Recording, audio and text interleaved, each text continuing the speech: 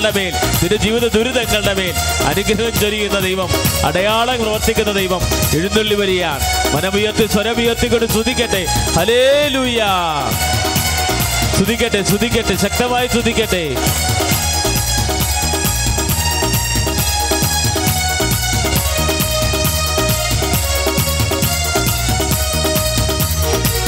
ശക്തിയോടെ ശക്തമായി സ്തുതിക്കട്ടെ.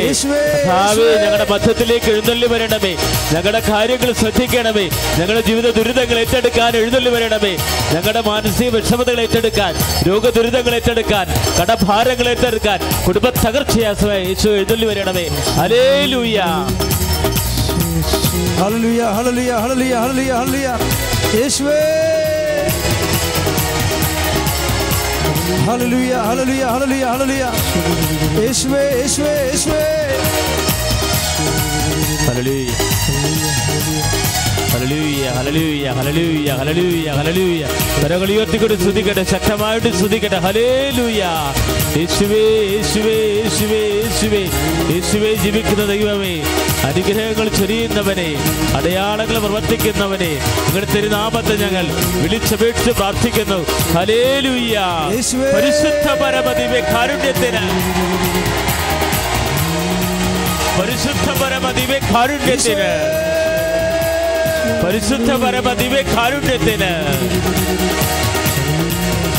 യേശുവേ ആരാധന, ദൈവമേ ആരാധന. ഹല്ലേലൂയ, ഹല്ലേലൂയ, ഹല്ലേലൂയ, ഹല്ലേലൂയ, ഹല്ലേലൂയ. കരങ്ങൾ വീശിക്കൊണ്ട് ആരാധന,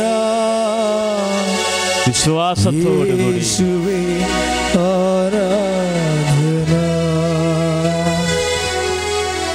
ആരാധന, ആരാധന, യേശുവേ ആരാധന. എല്ലാവരും ആരാധന, ആരാധന, സ്നേഹമേ ആരാധന. ചേർന്ന് മാറട്ടെ. ആരാധന, ആരാധന, സ്നേഹമേ ആരാധന. ഹല്ലേലൂയ, ഹല്ലേലൂയ. കൈകൾ വീശിക്കൊണ്ട് ഹല്ലേലൂയ, ഹല്ലേലൂയ, ഹല്ലേലൂയ, ഹല്ലേലൂയ. യേശുവേ ഹല്ലേലൂയ, ഹല്ലേലൂയ, ഹല്ലേലൂയ. ആരാധന, ആരാധന, ആരാധന, യേശുവേ ആരാധന, ആരാധന, ആരാധന, യേശുവേ, യേശുവേ ആരാധന, ആരാധന, ആരാധന, സ്നേഹമേ, സ്നേഹമേ ആരാധന, ആരാധന, ആരാധന, സ്നേഹമേ ആരാധന. സ്തുതിക്കട്ടെ. ഹല്ലേലൂയ. കരങ്ങൾ ഉയർത്തിക്കൊണ്ട് സ്തുതിക്കട്ടെ. ഹല്ലേലൂയ, ഹല്ലേലൂയ. കരങ്ങൾ ഉയർത്തിക്കൊണ്ട് അമ്മേ പരിശുദ്ധ ദൈവമാതാവേ, ഉടമ്പടിയിൽ സമർപ്പിച്ചിട്ടുള്ള നിയോഗങ്ങള് ഞങ്ങൾ ഓർത്ത് സമർപ്പിക്കുന്ന കർത്താവേ, അനുദിനം പ്രാർത്ഥിക്കുന്ന നിയോഗങ്ങള് ഓർത്ത് പ്രാർത്ഥിക്കുന്ന കർത്താവേ. ഹല്ലേലൂയ. മാലാഖമാരുടെ റാണി, നിന്നിൽ നിന്നാഗതമായി മണ്ണിൽ രക്ഷകദീപം സ്വസ്തി സൊല്ലോകരാണി. മാലാഖമാരുടെ റാണി, നിന്നിൽ നിന്നാഗതമായി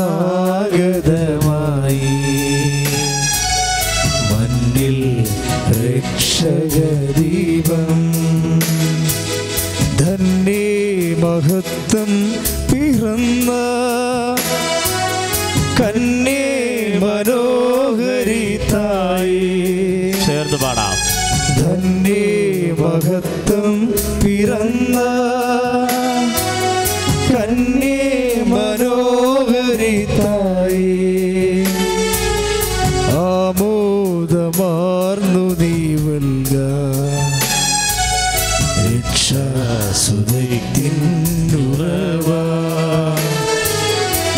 ആമോദമാർന്നു നീ വൽക രക്ഷാസുതയ്ക്കുറവ.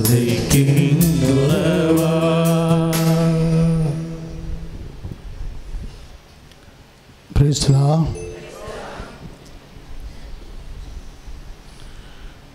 ഏറ്റു പ്രാർത്ഥിക്കുക മക്കളെ. പരിശുദ്ധമേ, പരിശുദ്ധമേ, കൃപാസനം പ്രസാദപര മാതാവേ, അങ്ങേ സന്നിധിയിൽ ഞാൻ ചെയ്ത ഉടമ്പടി പാലിക്കാൻ എനിക്ക് ശക്തി തരണമേ. കൃപാസനത്തിലെ ഉടമ്പടി ധ്യാനങ്ങളിലെ പങ്കെടുത്ത് പ്രാർത്ഥിക്കുന്നവരുടെ പ്രാർത്ഥനയോട് ചേർത്ത് എൻ്റെ ആവശ്യം സാധിച്ചു തരണമേ. അമ്മേ പരിശുദ്ധമേ, കൃപാസനം പ്രസാദപര മാതാവേ, അങ്ങേ സന്നിധി ഞാൻ ചെയ്ത ഉടമ്പടി പാലിക്കാൻ എനിക്ക് ശക്തി തരണമേ. ആദ്യ ചൊവ്വാഴ്ച കൃപാസനത്തിൽ ഉപവാസമെടുത്ത് പ്രാർത്ഥിക്കുന്നവരുടെയും മൂന്നാം ചൊവ്വാഴ്ച കൃപാസനത്തിൽ ഉപവാസമെടുത്ത് പ്രാർത്ഥിക്കുന്നവരുടെയും പ്രാർത്ഥനയോട് ചേർത്ത് എന്റെ കുടുംബത്തിന്റെ ആവശ്യം സാധിച്ചു തരണം. അമ്മേ പരിശുദ്ധമേ, കൃപാസനം പ്രസാദപര മാതാവേ, അങ്ങേ സന്നിധി എന്റെ പ്രിയപ്പെട്ടവർക്കായി ഞാൻ ചെയ്ത ഉടമ്പടി പാലിക്കാൻ എനിക്ക് ശക്തി തരണമേ. ആദ്യ ഞായറാഴ്ച മൂന്നാം ഞായറാഴ്ച കൃപാസനത്തിൽ നടക്കുന്ന ദിവ്യകാരുണ്യ പങ്കെടുത്ത് പ്രാർത്ഥിക്കുന്ന പ്രാർത്ഥനയോട് ചേർത്ത് ആവശ്യം സാധിച്ചു തരണം. ശ്രുതിയുടെ ഹല്ലേലൂയ, ഹല്ലേലൂയ, ഹല്ലേലൂയ, ഹല്ലേലൂയ, ഹല്ലേലൂയ, ഹല്ലേലൂയ, ഹല്ലേലൂയ.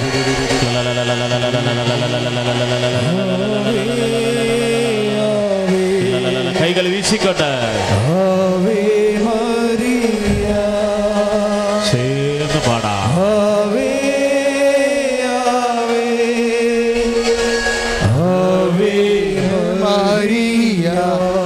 പാടേ ആവേ ആവേ ആവേ മരിയ ആവേ ആവേ ആവേ മരിയ. ഇരിക്കുക. പരിശുദ്ധ പരമദിവ്യകാരുണ്യത്തിന് പരിശുദ്ധ പരമദിവ്യകാരുണ്യത്തിന് ആരാധനയും സ്തുതിയും പുകഴ്ചയും ഉണ്ടായിരിക്കട്ടെ. കുറച്ചുകൂടി വിശ്വാസത്തോടെ പ്രാർത്ഥിക്കുക. പരിശുദ്ധ പരമദിവ്യകാരുണ്യത്തിന് ആരാധനയും സ്തുതിയും പുകഴ്ചയും ഉണ്ടായിരിക്കട്ടെ. പ്രിയമക്കളെ, വചനം ശ്രദ്ധയോടെയും സ്നേഹത്തോടെയുമാണ് പരിശുദ്ധ വചനങ്ങൾ നമ്മൾ കേൾക്കുന്നത്. അച്ഛന് വേണ്ടി നിങ്ങൾ എപ്പോഴും പ്രാർത്ഥിക്കുകയും ചെയ്യണം. പ്രാർത്ഥിക്കുക. കൈ നെഞ്ചത്ത് വെച്ച് പ്രാർത്ഥിക്കുക. കർത്താവായ ദൈവമേ, ഞങ്ങളോട് സംസാരിക്കണമേ. അങ്ങയുടെ അഭിഷിക്തനിലൂടെ ഞങ്ങളോട് ഓരോരുത്തരോടും ഞങ്ങൾ ഓരോരുത്തരും അനുഭവിക്കുന്ന വ്യത്യസ്തങ്ങളായ സങ്കടകാരണങ്ങളോട് കർത്താവേ നിന്റെ സമാശ്വാസ വചനങ്ങള് നൽകി അനുഗ്രഹിക്കണം. യേശുവേ സ്തോത്രം. പ്രിയമുള്ളൊരു അറിയിപ്പുണ്ട്. അതായത് ഈ ആരാധനയുടെ അഭിഷേകം കഴിഞ്ഞ് വരുമ്പോഴാണ് ഈ ശുശ്രൂഷ തീരണത്. അതെപ്പോഴും ഓർത്തേക്കണം. ഈ ആരാധനയുടെ ആശീർവാദത്തിലാണ് ശുശ്രൂഷ തീരണത്. അല്ലെന്നുണ്ടെങ്കിൽ നേരത്തെ വീട്ടിൽ പോകാനുള്ള ഉദ്ദേശമുണ്ടെങ്കിൽ നിങ്ങൾ ശുശ്രൂഷയ്ക്ക് വരേണ്ട കാര്യമില്ല. കാര്യം ഇതിൻ്റെ മർമ്മം എന്ന് പറയുന്നത് ഈ ആരാധനയും വചന പ്രഘോഷണമാണ്. അങ്ങനെ വന്നാൽ തീർച്ചയായിട്ടും ഇപ്പോഴേ കൗൺസിലേഴ്സിനോട് പറഞ്ഞിട്ടുണ്ട്, അങ്ങനെയുള്ളവർക്ക് ഉടമ്പടി പാലിച്ചിട്ടില്ല, പുതുക്കി കൊടുക്കണമെന്ന് പറഞ്ഞിട്ടുണ്ട്.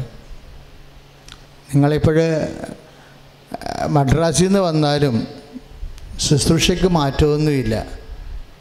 കാര്യം ഇപ്പോൾ ഈ ദിവസങ്ങളിൽ ഈ മാസം ട്രിച്ചിയിൽ നിന്ന് വണ്ടിയുണ്ടായിരുന്നു, കോയമ്പത്തൂരിൽ നിന്ന് വണ്ടിയുണ്ടായിരുന്നു.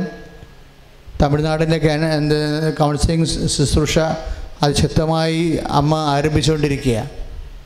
അപ്പോൾ അകലെ നിന്നൊക്കെയുള്ള ആൾക്കാർ ശുശ്രൂഷയ്ക്ക് വരും. പക്ഷേ എവിടുന്ന് വന്നാലും ആ ഉടമ്പടി പ്രാർത്ഥനയെന്ന് പറയണത് രാവിലെ 10 മണിക്ക് തുടങ്ങി വൈകുന്നേരം 4:30 ആരാധനയോടെ അവസാനിക്കുന്ന സമ്പൂർണ്ണ പ്രാർത്ഥനയാണ്.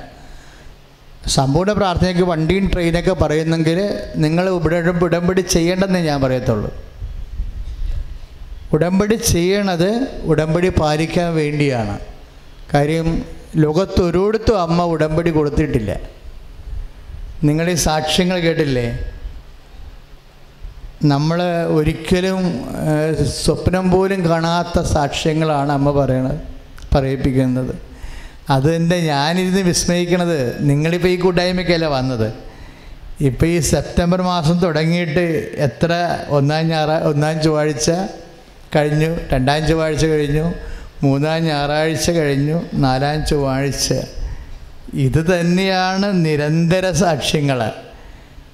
പണ്ട് 1-ാം ചൊവ്വാഴ്ചക്ക് മാത്രമാണ് സാക്ഷ്യങ്ങളുണ്ടായിരുന്നത്. ഇന്നിപ്പോഴേ 4 സാക്ഷ്യങ്ങൾ, 40-50 വെച്ചുള്ള 4 സാക്ഷ്യങ്ങൾ കഴിഞ്ഞു ഈ മാസം. എല്ലാം ഇതേ ക്വാളിറ്റിയാണ്, എല്ലാം ഇതേ ക്വാളിറ്റിയാണ്. കഴിഞ്ഞ മെനയെന്ന് പറഞ്ഞ സാക്ഷ്യം ഒരു മുസ്ലിം ഫാമിലി എന്ന് പറഞ്ഞതാണ്. ഭാര്യയും ഭർത്താവും കൂടി ഒരാൾത്താരെ കയറി പറഞ്ഞ സാക്ഷ്യമാണ്. അതായത് മകൾക്ക് എപ്പിലെപ്സി, ഹിസ്റ്റീരിയയോ മാനസികമോ അവർക്ക് തന്നെ അറിയാൻ പോലെ എന്താണ് രോഗമെന്ന് അറിയത്തില്ല. അവരെവിടെയെല്ലാം പോയി എന്തെല്ലാം പൈസ മുടക്കി അതെല്ലാം ഇതിൽ ശുശ്രൂഷ ചെയ്തതെന്നൊക്കെ അവരെല്ലാം വിശദീകരിക്കുന്നുണ്ട്.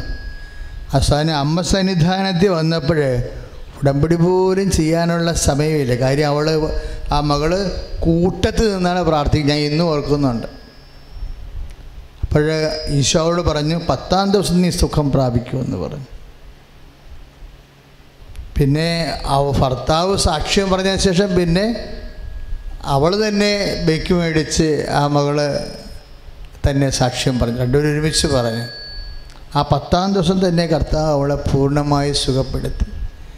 അപ്പം അവർ സാക്ഷ്യം പറഞ്ഞിട്ടേ അടങ്ങത്തുള്ള രീതിയിലാണ് അമ്മ അൾത്താരയിൽ അനുവാദം പോലും മേടിക്കാതെ കയറി വന്ന് സാക്ഷ്യം പറഞ്ഞത്. അവിടെ സാക്ഷ്യം ഇന്നലെയാണ് യൂട്യൂബിൽ ഇട്ടിരിക്കുന്നത്. ഇന്ന് ഈ നേരത്തോട് നേരമായി, ഇന്നലെ ഈ സമയത്ത് ഇട്ടതാണ് നമ്മുടെ ഫേസ്ബുക്കിൽ. നേരത്തോട് നേരമായപ്പോൾ അത് കണ്ടിരിക്കുന്ന ആൾക്കാർ 85,000 പേരാണ് കണ്ടിരിക്കണം. നിങ്ങൾ ഉടമ്പടി പ്രാർത്ഥിക്കുമ്പോൾ നിങ്ങൾ കുറച്ച് നേരം പ്രാർത്ഥിച്ചിട്ട് പ്രത്യക്ഷീകരണ പ്രാർത്ഥിക്കുമ്പോൾ കുറച്ച് നേരം മൗനമായിട്ട് പ്രാർത്ഥിക്കണം. എന്താ കാര്യം എന്നറിയാവോ?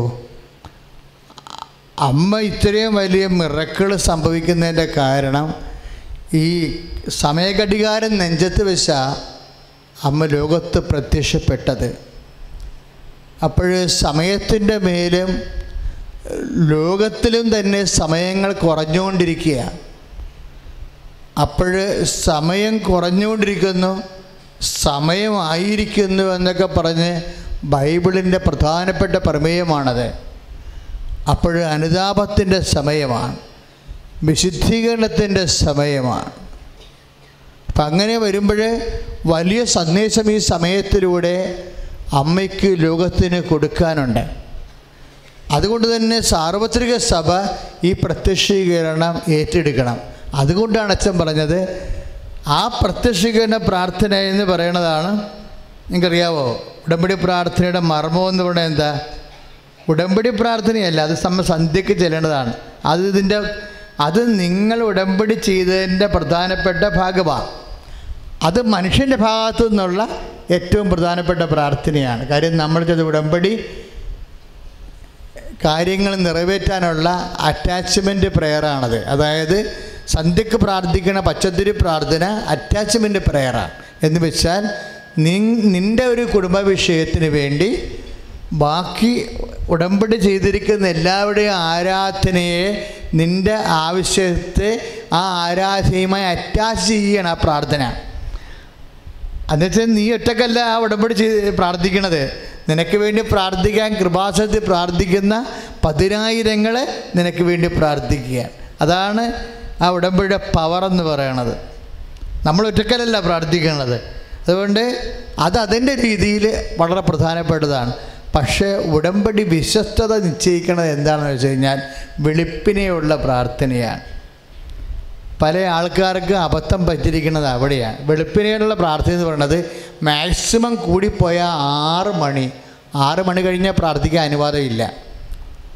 6 മണി കഴിഞ്ഞ് പ്രാർത്ഥിച്ചു പോയാൽ അത് പകൽ പ്രാർത്ഥനയായി മാറി. 5:30 മണിക്കാണ് ആ പ്രാർത്ഥന നടത്തേണ്ടത്. 5:30 മണിക്ക് പ്രാർത്ഥന നടത്താൻ പറ്റിയില്ലെങ്കിൽ മാക്സിമം ആ പ്രാർത്ഥന കണ്ടിന്യൂ ചെയ്യണത് 6 മണി വരെയാണ്. 6 മണി 6:01 പ്രാർത്ഥിക്കാൻ അനുവദിക്കത്തില്ല. കാര്യം നീ കർത്താവിൻ്റെ തിരുസന്നിധിയിൽ ചെയ്തിരിക്കുന്ന ഉടമ്പടിയാണത്. അതിൻ്റെ ഏറ്റവും മർമ്മം പ്രത്യക്ഷീകരണ പ്രാർത്ഥനയാണ്. അമ്മ മാതാവിൻ്റെ പ്രത്യക്ഷീകരണം സാർവത്രിക സഭ പഠന വിഷയമായി ഏറ്റെടുത്തിട്ട് അതിൻ്റെ സത്യാവസ്ഥ ലോകത്തോട് പ്രഖ്യാപിക്കണം. അത് ജോസഫ് അച്ഛൻ പ്രഖ്യാപിച്ചാൽ ശരിയാകത്തില്ല. ജോസഫ് അച്ഛൻ്റെ വിഷയമല്ലത്, കൃപാസനത്തിൻ്റെ വിഷയമല്ലത്. അത് സാർവത്രിക സഭയുടെ പൊതുവിഷയം, ആഗോള പ്രശ്നമാണ്. അത് പരിശുദ്ധ പിതാവാണ് ആ വിഷയം ഏറ്റെടുക്കേണ്ടത്. അതിനാണ് ഇത്രയും പ്രാർത്ഥന ആവശ്യമായി വരണത്. എത്ര വർഷം പ്രാർത്ഥിക്കേണ്ടി വരുമെന്ന് നമുക്കറിയില്ല. പക്ഷേ എൻ്റെ മക്കൾ അതാണ് പ്രാർത്ഥനയെന്നറിയണം. ആ നീലത്തിരി കത്തിച്ചുള്ള പ്രത്യക്ഷീകരണ പ്രാർത്ഥന 5:30 മണിക്ക്. 5:30 മണിക്ക് ആ പ്രാർത്ഥന നടക്കണം. മാക്സിമം കൂടിപ്പോയാൽ നിങ്ങൾക്ക് 6 മണി വരെ തരും. അത്രയേ ഉള്ളൂ. പിന്നെ നേരം വെളുത്തു പോയി. അപ്പം അതുകൊണ്ട് ആ പ്രാർത്ഥന മുടങ്ങിയ അത് മുടക്കമാണ്. ഉടമ്പടിയോട് കാണിക്കണ കാര്യം, ഉടമ്പടി വിശ്വാസത്തിൻ്റെ പ്രാർത്ഥനയല്ല, ഉടമ്പടി വിശ്വസ്തതയുടെ പ്രാർത്ഥനയാണ്. അതിൻ്റെ ഓരോ കാര്യങ്ങളും, കാരുണ്യപ്രവൃത്തി, പ്രേക്ഷിത പ്രവർത്തനം, ലോകസുവിശേഷവൽക്കരണം, വിശ്വാസത്തെ പ്രവൃത്തി കൊണ്ട് സാധൂകരിക്കുന്ന കാരുണ്യപ്രവൃത്തികൾ, വ്യക്തിയെ വിശുദ്ധി നിലനിർത്തുന്ന വിശുദ്ധീകരണ പ്രാർത്ഥനകൾ, അതാണ് നമ്മൾ 6 പ്രാർത്ഥനാ രീതികളുണ്ട്, 6 നിയോഗങ്ങളുണ്ട്. അതെല്ലാം കണ്ണിൽ എണ്ണയും ഒഴിച്ച് കൃത്യമായിട്ട് പാലിച്ചുകൊണ്ട് പോയി ഒരു വിശ്വാസി 1 മാസം കൊണ്ട് വേദസാക്ഷിയായി മാറും. വിശ്വാസി 1 മാസം കൊണ്ട് വേദസാക്ഷിയായി മാറും. 1 മാസം ഉടമ്പടി കഴിയുമ്പോൾ നിങ്ങൾക്ക് നിങ്ങളെക്കുറിച്ച് തന്നെ ഒരു ആധ്യാത്മികമായ കാഴ്ചപ്പാട്, ഞാൻ ഈശോയിൽ വളർന്നിരിക്കുന്നു, ഈശോയിൽ ഞാൻ വിശുദ്ധീകരിക്കപ്പെട്ടിരിക്കുന്നു, ഈശോയിൽ ഞാൻ ശക്തീകരിക്കപ്പെട്ടിരിക്കുന്നുവെന്ന് ഈ ഉടമ്പടി ചെയ്ത ആളിന് ആന്തരിക ബോധ്യം കിട്ടിയില്ലെങ്കിൽ അവർ ഉടമ്പടി പുതുക്കാൻ നിൽക്കരുത്. മനസ്സിലായില്ലേ? ഒരു കാര്യം സത്യസന്ധമായിട്ട് ഉടമ്പടി ചെയ്യണമെങ്കിൽ 1 മാസം കൊണ്ട് ഉടമ്പടി ചെയ്യണ വ്യക്തി ഒരു വേദസാക്ഷിയുടെ തീഷ്ണതയുണ്ടാകും. ഉടമ്പടി ചെയ്യുന്ന വ്യക്തിക്ക് ആന്തരിക വിശുദ്ധി അവർ ഫീൽ ചെയ്യും. അതുകൊണ്ട് ശക്തി അവർക്ക് ലഭിച്ചതായിട്ടും അവൾ മുമ്പത്തേക്കാൾ 10 ഇരട്ടി മുന്തിയ നിലവാരമുള്ള സുവിശേഷ സാക്ഷിയായി ദൈവത്തിൻ്റെ പൈതലായിട്ട് മാറിയതായിട്ട് തോന്നും. ഇതല്ലാതെ പിന്നെ ഓരോ ചട്ടപ്പടി ഓരോ കാര്യം യാന്ത്രികമായിട്ട് ചെയ്ത് കൂട്ടിയിട്ട് ദൈവമായിട്ട് ബന്ധമില്ല, ഏതാണ്ടൊക്കെ കാണിച്ചു കൂട്ടിയെന്നും പറഞ്ഞുകൊണ്ട് ഇവിടെ പുതുക്കാൻ വന്നാൽ ഇനി പുതുക്കി കിട്ടത്തില്ല. എന്താ കാരണം? നിങ്ങൾക്ക് തന്നെ ഒരു ആന്തരിക ബോധ്യം ഉണ്ടാകണം. നിങ്ങളിത് മെക്കാനിക്കലായിട്ട് ചെയ്യുന്നുണ്ട് പല ആൾക്കാരും. നമുക്ക് ഈ കൗൺസിലിംഗ് വരുമ്പോൾ എങ്ങനെയുള്ള പിശാചുക്കളെ കൗൺസിൽ വരുമ്പോൾ അറിയാൻ പറ്റും. ഇത് മെക്കാനിക്കലായിട്ട് ചെയ്തിരിക്കണത്, ആന്തരികമായിട്ട് ഇവർക്ക് ബന്ധമില്ല ഇതുമായിട്ട്. ഇവിടെ പഴയ പിശാച് തന്നെയാണ്, ഇവൻ പഴയ ആൾ തന്നെയാണ്. കാര്യം കാണാൻ വേണ്ടി ഏതാണ്ടൊക്കെ കോപ്പറായിട്ട് ഇതിനെ കാണിച്ചിട്ട് കെട്ടിയെടുത്ത് വന്നിരിക്കുകയാണ്. അല്ലാതെ ദൈവവുമായിട്ട് ബന്ധമില്ല. ഉടമ്പടി ചെയ്യുന്ന മുമ്പ് ഈ പിശാച് എന്തായിരുന്നു അത് തന്നെയാണ് ഇപ്പം കുറച്ച് പ്രാർത്ഥന ചെയ്തതെന്നല്ലാതെ വേറെ കഥയൊന്നുമില്ലെന്ന് നമുക്ക് തൊടുമ്പോൾ അറിയാൻ പറ്റും. ഞാൻ പിന്നെ അവിടെ വെച്ച് ഞാൻ ദേഷ്യപ്പെടാത്തതിൻ്റെ കാരണം അടുത്ത ആൾ ഉടമ്പടി ചെയ്ത് ഭംഗിയായിട്ടാണ് വന്നിരിക്കണമെന്നുണ്ടെങ്കിൽ എൻ്റെ ദേഷ്യം അവരുടെ അരൂപിയെ ബാധിക്കണ, കാരണം അവരെ സേവ് ചെയ്യണ കൊണ്ടാണ് ഞാൻ നിന്നോടൊന്നും പറയാത്തത്, അല്ലാതെ നിൻ്റെ ഉടമ്പടി അംഗീകരിച്ചത് കൊണ്ടല്ല. നമുക്ക് തൊടുമ്പോൾ അറിയാൻ പറ്റും സാധനം എന്തൊരു ടൈപ്പാണെന്ന്. ആ പഴയ നാത്തുമ്പോരായിട്ട് തന്നെ ഇരിക്കുന്നു. അയൽവാസിയോട് വൈരാഗ്യം തന്നെ ഇരിക്കുന്നു. തമ്മിലുള്ള മിണ്ടാണ്ടിരിക്കുന്ന അവസ്ഥ ഒരു മാറ്റവും ഈ പണ്ടാടത്തിനില്ല. പാക്കനാർ കാശി പോയ പോലെയുള്ള അവസ്ഥയാണ്. പാക്കനാർ കാശി പോയപ്പോൾ അയാൾ എടുത്ത് ചടക്കാരും മുൻകോപക്കാരും കലഹക്കാരനും അയാളുടെ ഭാര്യ അത്ര ടൈപ്പായിരുന്നു. അപ്പോൾ ആ കഥ ഇവിടെ പറഞ്ഞു കഴിഞ്ഞാൽ പിന്നെ നമ്മൾ വിഷയത്തിൽ മാറിപ്പോകും. ഒന്ന് ശ്രദ്ധിക്കട്ടെ. ഹല്ലേലൂയ, കരങ്ങൾ ഉയർത്തിക്കൊണ്ട് ശ്രദ്ധിക്കട്ടെ. കർത്താവായ ദൈവമേ, വലിയ ബോധ്യങ്ങൾ, ഉടമ്പടിയെക്കുറിച്ചുള്ള ബോധ്യങ്ങളാൽ കർത്താവേ ഞങ്ങളുടെ ജീവിത മേഖലകൾ, കർത്താവ് ഉടമ്പടി ചെയ്യേണ്ട കാര്യങ്ങൾ, കർത്താവെ പരമപ്രധാന വിശ്വസ്തതയാണെന്ന് അങ്ങ് ഞങ്ങളെ വചനത്തിലൂടെ അഭിഷേക ആരാധനയിൽ ബോധ്യപ്പെടുത്തി പറയുന്നു. ഹല്ലേലൂയ, ഹല്ലേലൂയ. കർത്താവായ ദൈവമേ, തീക്ഷ്ണതയോടെ ഉടമ്പടി പാലിക്കാൻ കർത്താവിന്റെ കൃപയാൽ വിശ്വസ്തത പാലിക്കാൻ എന്നെ സഹായിക്കണമേ. അതായത് എൻ്റെ മക്കളുടെ മനസ്സിലുണ്ടാകണം ഇവിടെ കേൾക്കുന്ന കാര്യങ്ങളില്ലേ, IELTS, ജോലി, എമിഗ്രേഷൻ, സ്ഥല വിൽപ്പന, ഇങ്ങനെ എന്തെല്ലാം ഒരു മനുഷ്യന് ഈ ഭൂമി അനുഭവിക്കുന്ന സമ്പൂർണമായ സകല സാഹചര്യങ്ങൾക്ക് എല്ലാം ഉപോത്ബലമായ പരിഹാരമാണ് ആൾക്കാരെ സാക്ഷ്യത്തിൽ അനുഭവിച്ച് പറയണത്, അല്ലേ? അപ്പോൾ നമ്മുടെ ഈ മണ്ണ്, അമ്മ മാതാ പ്രത്യക്ഷപ്പെട്ട മണ്ണിൽ പരിഹാരമില്ലാത്ത ഒരു കാര്യമില്ല. അച്ഛനെന്താ ഇത്രയും കർക്കശമായിട്ട് പറയണത്? ആരുണ്ടെങ്കിലൊക്കെ എന്തെങ്കിലും ഇപ്പം ഞങ്ങളെപ്പോഴും ഇവിടെ ഇല്ല. തന്നെയല്ല, ഇവിടെ ഭയങ്കര തിരക്കാണ്. ഈ കൗൺസിലിങ്ങിനൊക്കെ പണ്ട് ഞാൻ ഒരാളെ വെക്കത്തുള്ളായിരുന്നു, ഒരാൾക്ക് ഒരു കൗൺസിലർ, അങ്ങനെയായിരുന്നു.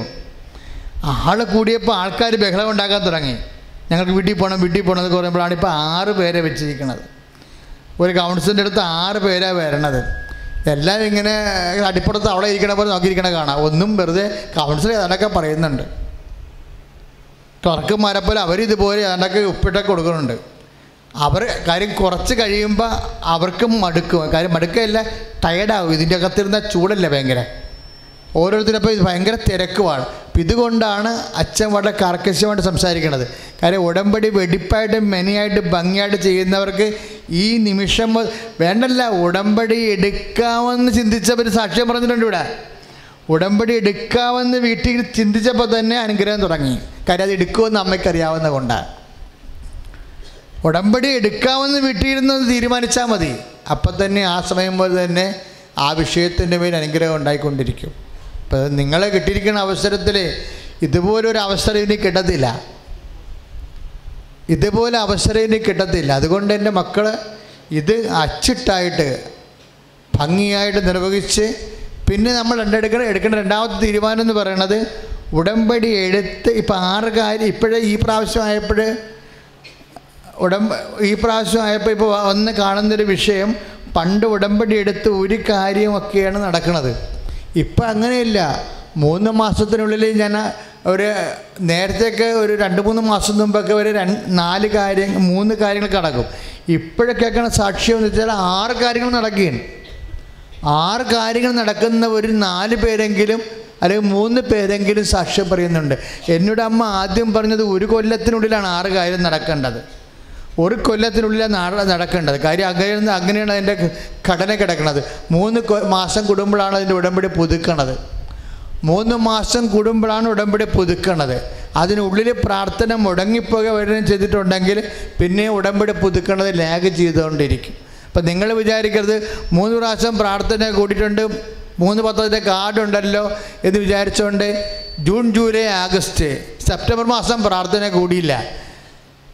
സെപ്റ്റംബർ മാസം പ്രാർത്ഥന കൂടാതെ ഓഗസ്റ്റ് മാസം വന്നിട്ട് പറയുകയാണ് 3 മാസത്തെ കാർഡുണ്ടെന്ന് പറഞ്ഞാൽ പുതുക്കത്തില്ല. എന്താ കാര്യം? ഉടമ്പടി ബ്രേക്കായി. ഉടമ്പടി 1 കൊല്ലത്തെ പ്രാർത്ഥനയല്ലേ. ഉടമ്പടി ഒരു കൊല്ലത്തെ പ്രാർത്ഥനയല്ലേ. ഇപ്പം 3 മാസം പ്രാർത്ഥന കൂടിയതിന് ശേഷം സെപ്റ്റംബർ മാസം വന്നില്ല, പിന്നെ ഒക്ടോബർ മാസം പുതുക്കാൻ വന്നാൽ പുതുക്കി കിട്ടത്തില്ല. എന്താ കാര്യം? ഉടമ്പടി ബ്രേക്കായി. ഉടമ്പടി ബ്രേക്കായെങ്കിൽ പിന്നെ കറക്റ്റായിട്ട് ആ ബ്രേക്ക് മാറ്റാതെ പിന്നെ പുതുക്കി തരത്തില്ല. വളരെ ശ്രദ്ധിച്ച് വേണം. കാര്യം ഇതിൻ്റെ പേര് ഉടമ്പടി എന്നാണ്. കാര്യം ഞങ്ങളിതിനെ വിലയിരുത്തണത് എവിടെയെങ്കിലും വാതരോഗം കാണിച്ചിട്ടുണ്ടെങ്കിൽ വാദം മൊത്തം ഉണ്ടാകുന്നതിൻ്റെ അർത്ഥം. വാദത്തിനൊരു കുഴപ്പമുണ്ടല്ലോ. വാദം വന്നു പോയാൽ കാല് കൃത്യമായിട്ട് കൈയും കാര്യം കൃത്യമായിട്ട് കണ്ടാലും വാദം പലയിടത്ത് കയറി പിടിക്കും. അതുപോലെ എന്തെങ്കിലും തരത്തിലുള്ള ഒരു ഉഴപ്പ് വന്നിട്ടുണ്ടെങ്കിൽ ആ ഉഴപ്പ് പലയിടത്ത് വന്ന് കാണും. ഇപ്പോൾ ഒരു മാസത്തെ പത്രമില്ലെന്ന് വിചാരിച്ചോ, അപ്പോൾ പ്രേക്ഷിത പ്രവർത്തനം മുടങ്ങി. പ്രേക്ഷിത പ്രവർത്തനം മുടങ്ങിയിട്ടുണ്ടെങ്കിൽ കാരുണ്യ പ്രവൃത്തി നേരത്തെ മുടങ്ങിക്കാണും. പ്രേക്ഷിത പ്രവർത്തനം മുടങ്ങിയ ആളിനോട് കാരുണ്യ പ്രവൃത്തി ഉടനെ ചോദിച്ചിരിക്കും. അപ്പോൾ അവർ ബബ്ബ അടിക്കും. പ്രേക്ഷിത പ്രവർത്തനം മുടങ്ങിയിട്ടുണ്ടെങ്കിൽ തീർച്ചയായിട്ടും കാരുണ്യ പ്രവൃത്തി അതിനേക്കാൾ ബുദ്ധിമുട്ടുള്ള കാര്യമാണ്. അതൊക്കെ മുമ്പ് മുടങ്ങിക്കാണും. അപ്പോൾ ഇതൊക്കെ ഇങ്ങനെ മുടങ്ങിയിരിക്കുന്ന ആൾക്കാർ അച്ഛനെ കാണാൻ ഇടിച്ചതിൽ കയറാൻ വേണ്ടി ഉടമ്പ് പുതുക്കാൻ വേണ്ടി വന്നാൽ പുതുക്കി കിട്ടത്തില്ല. ആ ദിവസവും ആ വണ്ടിക്കാശും പോയതാണ്. അപ്പം അതുകൊണ്ട് ഇന്ന് തന്നെ കാര്യം എപ്പോഴും മനസ്താപ്രകരണം ചൊല്ലി ഉടമ്പടി എപ്പോഴും നവീകരിച്ചുകൊണ്ടിരിക്കണം. കാര്യം ദൈവത്തോട് ചെയ്ത ഉടമ്പടിയാണെന്ന് ആ ബോധ്യം ഉണ്ടായാൽ നമ്മൾ മനസ്താപ്രകരണം ചൊല്ലി ദൈവത്തോടാണ് ജീവിക്കണ, ദൈവത്തോടാണ് ഞാൻ ഉടമ്പടി ചെയ്തിരിക്കണതെന്ന് വളരെ ബോധ്യമുള്ള ആൾക്കാരല്ലേ സാക്ഷ്യം പറയണത്. അവിടെ സാക്ഷ്യം കേൾക്കുമ്പോൾ അറിയാൻ പറ്റുമല്ലോ. സാക്ഷ്യം കേൾക്കുമ്പോൾ അറിയാൻ പറ്റും. ഉടമ്പടി ഒരു ബന്ധമാണ് ദൈവത്തോടുള്ള. ആ ഉടമ്പടി ഞാൻ എടുത്തെന്ന് പറയുമ്പോൾ ദൈവവും ഞാനും തമ്മിൽ ഉടമ്പടിയാണ്. പണ്ടൊരു ചേച്ചി സാക്ഷ്യം പറഞ്ഞില്ലേ, ആങ്ങളെ പട്ടി കടിച്ചെന്ന് പറഞ്ഞു. പട്ടി കടിച്ചല്ലത്, വണ്ടി ഇടിച്ചെന്ന് പറഞ്ഞു. വണ്ടി ഇടിച്ചെന്ന് വിളിച്ച് പറഞ്ഞപ്പോൾ ഉടനെ അവൾ പറയുകയാണ് അവനൊരു ചുക്കും സംഭവിക്കത്തില്ല. കാര്യം എന്താണ്? അവന് വേണ്ടി ഞാൻ കഴിഞ്ഞ ആഴ്ച ഉടമ്പടി എടുത്തതാണ്. അത് വണ്ടി തലക്കിട്ടാണ് ഇടിച്ചിരിക്കണത്. അവൻ പോലും അറിയാതെ ആങ്ങളയ്ക്ക് വേണ്ടി കെട്ടിച്ചു വിട്ട പെങ്ങൾ ഉടമ്പടി എടുക്കാൻ വേണ്ടി വന്നപ്പോൾ ഉടമ്പടി എടുക്കാൻ വേണ്ടി കെട്ടിച്ചിട്ട പെങ്ങൾ അവളുടെ കാര്യം പറയാൻ വേണ്ടി വന്നപ്പോൾ ആങ്ങളുടെ പേരും കൂടി ഉൾപ്പെടുത്തിയിട്ടുണ്ട് അതിൻ്റെ അകത്ത്. അവനറിയത്തില്ല. ഇവൾ പ്രാർത്ഥിക്കുന്നുണ്ട് സന്ധ്യയ്ക്കും പകലുമൊക്കെ. പക്ഷേ വണ്ടി ഇടിച്ച് കഴിഞ്ഞപ്പോൾ ഉടനെ എടുത്ത വാക്യം പറഞ്ഞതാണ്. എന്താണ്? അവനൊരു ചുക്കും സംഭവിക്കത്തില്ല. കാര്യം എന്താ? അവന് വേണ്ടി ഞാൻ ഉടമ്പടി എടുത്തിട്ടുണ്ടെന്ന് ആ ഒരു ബോധ്യം ഉണ്ടാകണം നമുക്ക്. അതുകൊണ്ട് എന്താ, തലക്ക് വണ്ടി ഇടിച്ചിട്ട് പോലും ആളെ കൂളായിട്ട് ഒരാഴ്ചക്കുള്ളിൽ അവൾ ആശുപത്രിയിൽ നിന്ന് കൊണ്ടുപോകുന്നു. ഉടമ്പടി ഒരു ബന്ധമാണ്. നമുക്ക് ദൈവവുമായിട്ടുള്ള ഒരു ഉറപ്പായ ബന്ധം. നമുക്ക് ദൈവമായിട്ടുള്ള ഉറപ്പായ ബന്ധം എന്ന് പറയുമ്പോൾ ആ ബന്ധത്തിന് നമുക്ക് സാക്ഷിയായി നിൽക്കുന്നത് ആരാ? മധ്യസ്ഥമായിട്ട് നിൽക്കുന്നത് ആരാണ്? പരിശുദ്ധ അമ്മയാണ്. ആ ഒരു ബോധം നമുക്കുണ്ടാവണം. ആ ബന്ധത്തിന് സാക്ഷിയാകാൻ ഈ ഭൂമിയിൽ നിനക്ക് ദൈവത്തോടുള്ള ബന്ധത്തിന് മധ്യസ്ഥം വഹിക്കാനും സാക്ഷിയാകാനും അമ്മയ്ക്ക് മാത്രമേ കഴിയത്തുള്ളൂ. കാര്യം അമ്മയെ നമ്മുടെ ഭൗതിക സാഹചര്യങ്ങൾ ദൈവം ഏൽപ്പിച്ചിരിക്കുക. കാര്യം എന്താ? ദൈവം ആത്മാവാണ്. അപ്പം നമ്മൾ യോഹന്നാൻ 1:24 വായിക്കണത് എന്താ? ദൈവം ആത്മാവാണ്. അപ്പം ആത്മാവായ ദൈവത്തിന് പാപത്തിന് പരിഹാരം ചെയ്യാൻ എന്ത് വേണം? ശരീരം വേണം. അതാണ് റോമാലേഖനം പറയണത് അവൻ പാപത്തിന് ശരീരത്തിന് ശിക്ഷ വിധിച്ചെന്ന്. അപ്പം മനുഷ്യൻ ദൈവത്തോട് ചെയ്ത പാപത്തിന് പരിഹാരമായി, ശരീരത്തിൽ ചെയ്ത പാപത്തിന് പരിഹാരമായി ദൈവം ആ പാപത്തിന് പരിഹാരം ചെയ്യാൻ മനുഷ്യൻ്റെ ശരീരം എടുക്കുക. ദൈവത്തോടുള്ള സമാധാനം മുറുകെ പിടിക്കേണ്ട കാര്യമായി പരിഗണിക്കാതെ ദാസനായി മരണത്തോടും കുരിശുമരണത്തോടും തന്നെ താഴ്ത്തിക്കൊണ്ട് ശരീരത്തിൽ ദൈവം നമ്മൾ വാങ്ങിക്കേണ്ട ശിക്ഷ ഈശോ ശരീരത്തിൽ ഏറ്റുവാങ്ങിച്ചിരിക്കുകയാണ്. അങ്ങനെ ശരീരത്തിൽ ശിക്ഷ ഏറ്റുവാങ്ങിച്ചുകൊണ്ട് ഒരു വീണ്ടെടുപ്പ് നടക്കണമെന്നുണ്ടെങ്കിൽ ശരീരം വേണം. ആ ശരീരം ആര് കൊടുക്കും? ദൈവമാണ് ശരീരം കൊടുക്കുന്നത്. ദൈവത്തിന് ശരീരമുണ്ട്. അതുകൊണ്ട് ആ ശരീരം അമ്മ കൊടുക്കും. അമ്മ ദൈവത്തിന് ശരീരം കൊടുത്തു കഴിഞ്ഞപ്പോൾ അതിൻ്റെ പേരാണ് behold the handmaid of the lord. ഇതാ കർത്താവിൻ്റെ ദാസി എന്ന് പറഞ്ഞുകൊണ്ട് അമ്മയുടെ ശരീരം ദൈവത്തിന് വേണ്ടി കൊടുത്തപ്പോൾ അവിടെ ദൈവം ശരീരമെടുത്ത്, അമ്മയിൽ നിന്ന് ശരീരമെടുത്ത്. അപ്പോൾ കൃഷാകര സംഭവത്തിൻ്റെ പകുതി പങ്കാളിത്തം ആരുടേതാണ്? പരിശുദ്ധ അമ്മയുടേതാണ്. രക്ഷാകര സംഭവത്തിൻ്റെ പകുതി പങ്കാളിത്തം പരിശുദ്ധ അമ്മയുടേതായപ്പോഴേ അമ്മ നിർണായകമായ ശക്തിയായി മാറി. അതുകൊണ്ടാണ് മനുഷ്യൻ്റെ ഭൗതിക സാഹചര്യങ്ങളിലെ അമ്മയ്ക്ക് നിർണായകമായ ശക്തി ലഭിക്കുന്നത്. മനുഷ്യൻ്റെ ഭൗതിക സാഹചര്യങ്ങളിൽ കല്യാണത്തിന് വീഞ്ഞില്ലെങ്കിൽ, കല്യാണത്തിന് സ്വർണ്ണമില്ലെങ്കിൽ, കല്യാണത്തിന് സ്ഥലമില്ലെങ്കിൽ, കല്യാണത്തിന് വീടില്ലെങ്കിൽ, കല്യാണത്തിൻ്റെ പരുവക്കേടില്ലെങ്കിൽ, ഭൗതിക സാഹചര്യങ്ങളുടെ പോരായ്മ ഉണ്ടെങ്കിൽ, അങ്ങനെ എന്തെല്ലാം ഭൗതികമായ പോരായ്മ മനുഷ്യർക്കുണ്ടോ ആ മനുഷ്യരെല്ലാം ഭൗതികമായ പോരായ്മകൾ പരിഹരിക്കുന്നതിന് വേണ്ടി ദൈവത്തിൻ്റെ തിരുസന്നിധി മനുഷ്യർക്ക് വേണ്ടി മധ്യസ്ഥം വഹിക്കാനുള്ള ആദ്യത്തെ അവസാനത്തെ ആളായി അമ്മയെ ഉയർത്തിക്കൊണ്ട് അമ്മയ്ക്കത് മനസ്സിലാക്കി പരിശുദ്ധാത്മാവ് ആ ജ്ഞാനവരത്തെ മനസ്സിലാക്കിയപ്പോഴാണ് അമ്മയ്ക്ക് മനസ്സിലായത് ഈ വീട്ടിൽ വീഞ്ഞില്ലെന്നുണ്ടെങ്കിൽ, ഈ വീട്ടിൽ കുടുംബനാഥിന് അപമാനം ഉണ്ടാകാൻ പോകണമെങ്കിൽ, ഈ ഭൂമിയിൽ ഈ മനുഷ്യന് വേണ്ടി കർത്താവിൻ്റെ തിരുസന്നിധി മധ്യസ്ഥം വഹിക്കാൻ വേണ്ടി എന്നെയാണ് ദൈവം ചുമതലപ്പെടുത്തിയിരിക്കുന്നതെന്നുള്ള ആന്തരികമായ ബോധ്യം പരിശുദ്ധാത്മാവ് അമ്മയ്ക്ക് കൊടുത്തപ്പോഴാണ് അമ്മ ഈശോയുടെ അടുത്ത് എന്ന് പറഞ്ഞത് അവർക്ക് വീഞ്ഞില്ലെന്ന് പറഞ്ഞത്. കാനായിലെ കല്യാണത്തിലാണ് അങ്ങനെ ഒരു തീരുമാനം ഈശോ എടുത്തിരിക്കുന്ന. കാരണം അനുഗ്രഹത്തിന് സമയവും സ്ഥലവും ആവശ്യമുള്ളത് കാരണം സ്ഥലം അമ്മ ഫിക്സ് ചെയ്ത് കഴിഞ്ഞപ്പോഴേ ഈശോ ചോദിച്ചു, ഇനി സമയത്തിൻ്റെ കാര്യം, സമയവും ഇത് തന്നെയാണെന്ന് അമ്മ നിശ്ചയിച്ചു കഴിഞ്ഞപ്പോൾ സമയം ഈശോ മാറ്റിയില്ല. അങ്ങനെ ഈ ഒരു ഭൂമിയിൽ ഭൗതികമായ സാഹചര്യത്തിൽ ഒരു അനുഗ്രഹത്തിന് രണ്ട് സാഹചര്യങ്ങൾ വേണം. അതൊന്ന് സ്ഥലമാണ്, ഒന്ന് സമയമാണെങ്കിൽ രണ്ടും ഫിക്സ് ചെയ്യാൻ പരിശുദ്ധ അമ്മയ്ക്ക് അധികാരം കൊടുത്തുകൊണ്ടാണ് പുതിയ നിയമം, യേശുവിൻ്റെ പരിശുദ്ധ ജീവിതം, രക്ഷാകര സംഭവം അമ്മയിലൂടെ ആരംഭിക്കുന്നത്. അമ്മയിലൂടെ ആരംഭിച്ച പരിസ്ഥിതി ജീവിതത്തിൻ്റെ അന്ത്യകാലം വരുമ്പോൾ അമ്മ അത് പൂർത്തിയായി കഴിഞ്ഞപ്പോൾ യേശു എല്ലാം പൂർത്തിയാകുമെന്ന് പറയുന്ന മുമ്പ് യേശു പറഞ്ഞു, ഇതാ എല്ലാം പൂർത്തിയായിരിക്കുന്നു, ഇനി എന്നെ ഞാനാക്കി രക്ഷണീകൃത്യം പൂർത്തിയാക്കാൻ വേണ്ടി മധ്യസ്ഥം വഹിച്ച ശരീരം തന്നെ അമ്മ തന്നെ നിങ്ങൾക്കും ഞാൻ തിരിച്ചു വരുന്നവരെ നിങ്ങളുടെ കൂടെ ഉണ്ടായിരിക്കും, ഇതാ നിൻ്റെ അമ്മ. കൈയടിച്ച് കർത്താൻ കരങ്ങൾ ഉയർത്തിക്കൊണ്ട് സ്തുതിക്കട്ടെ. ഹല്ലേലൂയ. കൈകൾ ഉയർത്തി സ്തുതിക്കട്ടെ. ഹല്ലേലൂയ. അമേ പരിശുദ്ധ ദേവമാതാവേ, ഉടമ്പടിയിൽ വിശ്വസ്തത പാലിക്കാൻ ക്രമഭക്ഷിക്കണമേ. അമ്മയിലൂടെ രക്ഷാകര പദ്ധതി ഞങ്ങളുടെ കുടുംബത്തിൽ കൃപാസനം നടപ്പിൽ വരുത്താൻ അമ്മേ ഞങ്ങൾക്ക് വേണ്ടി മാധ്യസ്ഥയായിരിക്കണമേ. കർത്താവിൻ വരവിന് വേണ്ടി ലോകമൊരുക്കണമേ. സുവിശേഷം തീ പോലെന്നും കത്തിപ്പടരട്ടെ. രണ്ടാം വരവിൻ നമ്മെ മേരി കന്യാമാതാവേ, കർത്താവിൻ വരവിന് വേണ്ടി ലോകമൊരുക്കണമേ. സുവിശേഷം തീ പോലെന്നും കത്തിപ്പടരട്ടെ. കർത്താവിന് എല്ലാവരും രക്ഷകനും നാഥനുമായി ഘോഷിക്കട്ടെ. കർത്താവിനെ എല്ലാവരും രക്ഷകനും നാഥനുമായി ഘോഷിക്കട്ടെ. രണ്ടാം വരവിൻ നമ്മെ മേരി കന്യാമാതാവേ, കർത്താവിൻ വരവിന് വേണ്ടി ലോകമൊരുക്കണമേ. സുവിശേഷം തീ പോലെന്നും കത്തിപ്പടരട്ടെ. പരിശുദ്ധ ദിവ്യകാരുണ്യത്തിന് ആരാധനയും സ്തുതിയും പുകഴ്ചയും ഉണ്ടായിരിക്കട്ടെ. അപ്പോൾ അമ്മയുടെ മധ്യസ്ഥതയിലാണ് നമ്മൾ ഉടമ്പടി ചെയ്തിരിക്കണമെന്ന് എൻ്റെ മക്കൾ മനസ്സിലാക്കിയിട്ട് അമ്മ ഒരു കാര്യം മാത്രം നമ്മുടെ ആവശ്യപ്പെടുന്നത് ഈശോയുടെ വചനം പോലെ നമ്മൾ ജീവിക്കണമെന്ന്. ഉടമ്പടി കാലം മുഴുവനും ഈശോൻ്റെ വചനം പോലെ നമ്മൾ ജീവിക്കേണ്ട കാലമാണ്. പക്ഷെ ഒരു പ്രശ്നം ഇതിലുണ്ട്. എന്താ ഉള്ള പ്രശ്നം? നമ്മൾ ഉടമ്പടി കാലം കഴിയുമ്പോൾ, ഇപ്പോഴൊരു ചേട്ടൻ വന്ന് സാക്ഷ്യം പറഞ്ഞില്ലേ? എന്താ സാക്ഷ്യം പറഞ്ഞ? സാക്ഷ്യം ഞാൻ പറഞ്ഞു പോയി. ഞാൻ ഇങ്ങനെ ജസ്റ്റ് വന്നപ്പോൾ കേട്ടുപോയതാണ്. ആ ചേട്ടൻ സൗഖ്യപ്പെട്ടതിന് ശേഷം വണ്ടി വാങ്ങിച്ച് ഓടാൻ പോയിട്ട് ബ്ലേഡുകാർ വന്ന് ആ വണ്ടി പോയി ഇടിച്ചെന്നൊക്കെ പറഞ്ഞില്ലേ അല്ലേ? അപ്പോൾ ആ ചേട്ടന് തോന്നി, അയ്യോ ഞാൻ വന്ന് ഈശോയോട് നന്ദി പറയേണ്ടതായിരുന്നല്ലോ എന്ന് പറഞ്ഞില്ലേ. ആ രോഗം എന്ന് പറഞ്ഞാൽ എന്നാ കിഡ്നി ട്രബിളാ മറ്റേ അല്ലായിരുന്നു അതിലേ അല്ലേ? കിഡ്നി ട്രബിൾ എന്ന് പറഞ്ഞാൽ 2 കിഡ്നിയും പോയ കേസ് കെട്ടാണത്. 2 കിഡ്നിയും പോയി കഴിഞ്ഞാൽ ഡയാലിസിസ് ആരംഭിക്കേണ്ടതാണ്. അപ്പോൾ 3 പോയിൻ്റ് അല്ലെങ്കിൽ ഒരു 4 പോയിൻ്റ് സംതിങ് എങ്കിലും ഉണ്ടാകും, 6 പോയിൻ്റ് വരെ ഉണ്ടാകും ക്രിയാറ്റിൻ. അപ്പോഴാണ് ഡയാലിസിസ് ആരംഭിക്കുന്നത്.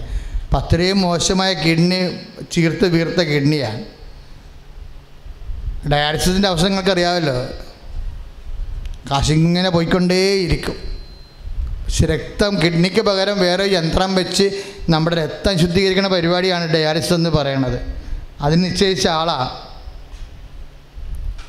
അത് നിശ്ചയിച്ച് കഴിയുമ്പോൾ അമ്മ മണ്ണിൽ ഇത് വന്നെത്തി. അമ്മ കിഡ്നിയിലൊന്ന് തൊട്ട്. അപ്പോൾ ഡയാലിസിസ് ചെയ്തത് ആരാണ്? അമ്മയാണ്. കൈയിടിച്ച് പ്രാർത്ഥിക്കട്ടെ.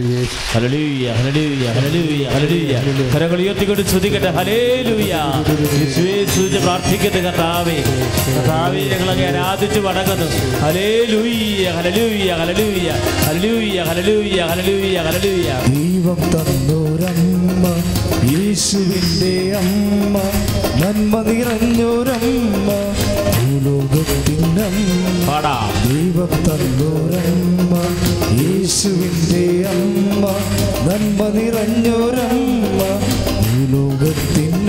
കൈകൾ ഉയർത്തി. അമ്മേ ആശ്രയമേ, അമ്മേ ശാശ്വതമേ, അമ്മേ ആശ്രയമേ, അമ്മേ ശാശ്വതമേ, മക്കളാം ഞങ്ങൾക്കെന്നും ആനന്ദമേ, മക്കളാം ഞങ്ങൾക്കെന്നും ആനന്ദമേ.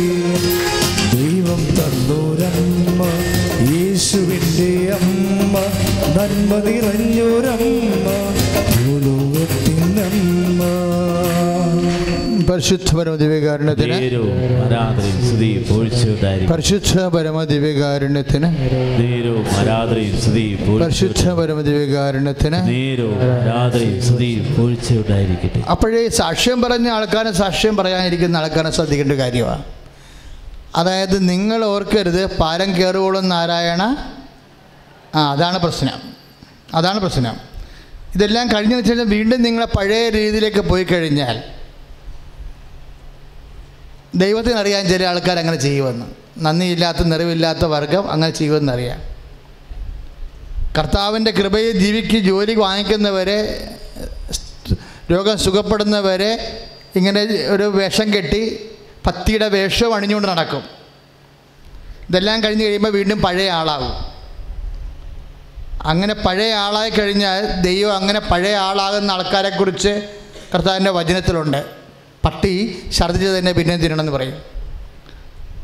രണ്ടാമത്തെ പത്രോസിൻ്റെ ലേഖനത്തിൽ 2:20 വന്നിരിക്കണം, നായ ഛർദ്ദിച്ച് തന്നെ പിന്നെയും തിന്നും,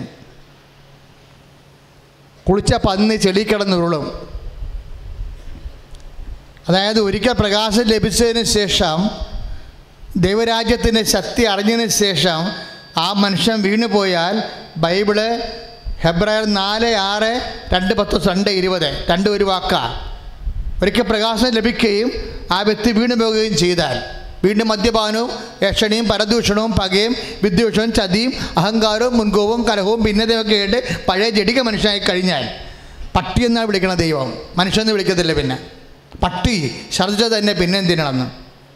പണ്ട് ഛർദ്ദിച്ച് കളഞ്ഞ തിന്മകളെ പിന്നെയും തിന്നും. പട്ടിയാണ് ഛർദ്ദിൽ തിന്നണത്. നീ ഉപേക്ഷിച്ച മ്ലേച്ഛകൃതകൾ പിന്നെ നീ എടുത്ത് അണയുകയും പഴയ വ്യക്തിയായി മാറിക്കഴിഞ്ഞാൽ അവൻ്റെ അന്ത്യസ്ഥിതിയെക്കുറിച്ച് പറയുന്നുണ്ട്.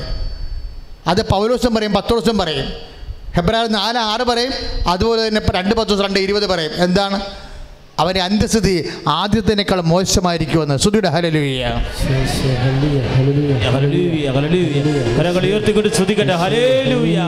കർത്താവായ ദൈവമേ, വചനബോധ്യത്താൽ ഞങ്ങളെ ശക്തിപ്പെടുത്തലുകൾ സ്തുതിച്ച് പ്രാർത്ഥിക്കട്ടെ കർത്താവേ. ഹല്ലേലൂയ, ഹല്ലേലൂയ, ഹല്ലേലൂയ, ഹല്ലേലൂയ. യേശുവേ, യേശുവേ, യേശുവേ, യേശുവേ, യേശുവേ. കരങ്ങളടിച്ചോട് പാടുകയാണ്, വിശ്വാസത്തോടെ പാടുകയാണ്, ദൈവസ്നേഹത്തോടെ പാടുകയാണ്.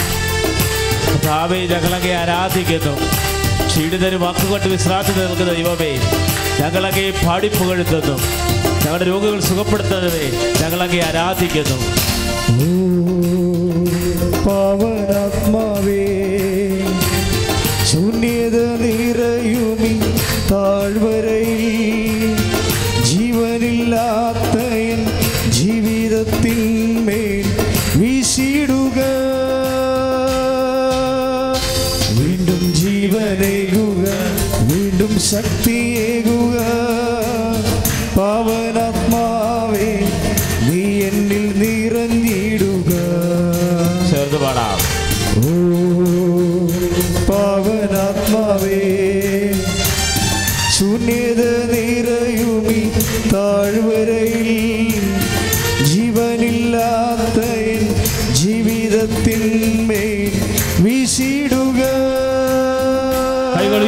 പ്രാർത്ഥിച്ചുകൊണ്ട് വീണ്ടും ജീവനേകുക, വീണ്ടും ശക്തിയേകുക. പാവനാത്മാവേ നീ എന്നിൽ നിറഞ്ഞിടുക.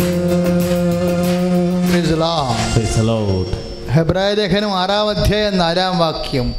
ഒരിക്കൽ പ്രകാശം ലഭിക്കുകയും ഏറ്റു പറഞ്ഞ് ഒരിക്കൽ പ്രകാശം ലഭിക്കുകയും സ്വർഗീയ സമാനം ആസ്വദിച്ചറിയുകയും പരിശുദ്ധാത്മാവിനാൽ പങ്കുകാരാവുകയും ദൈവവചനത്തിന്റെ നന്മയും വരാനിരിക്കുന്ന യുഗത്തിന്റെ ശക്തിയും രുചിച്ചറിയുകയും ചെയ്തവർ വീണു പോവുകയാണെങ്കിൽ അവരെ അനുതാപ പുനരാനയിക്കുക അസാധ്യമാണ്.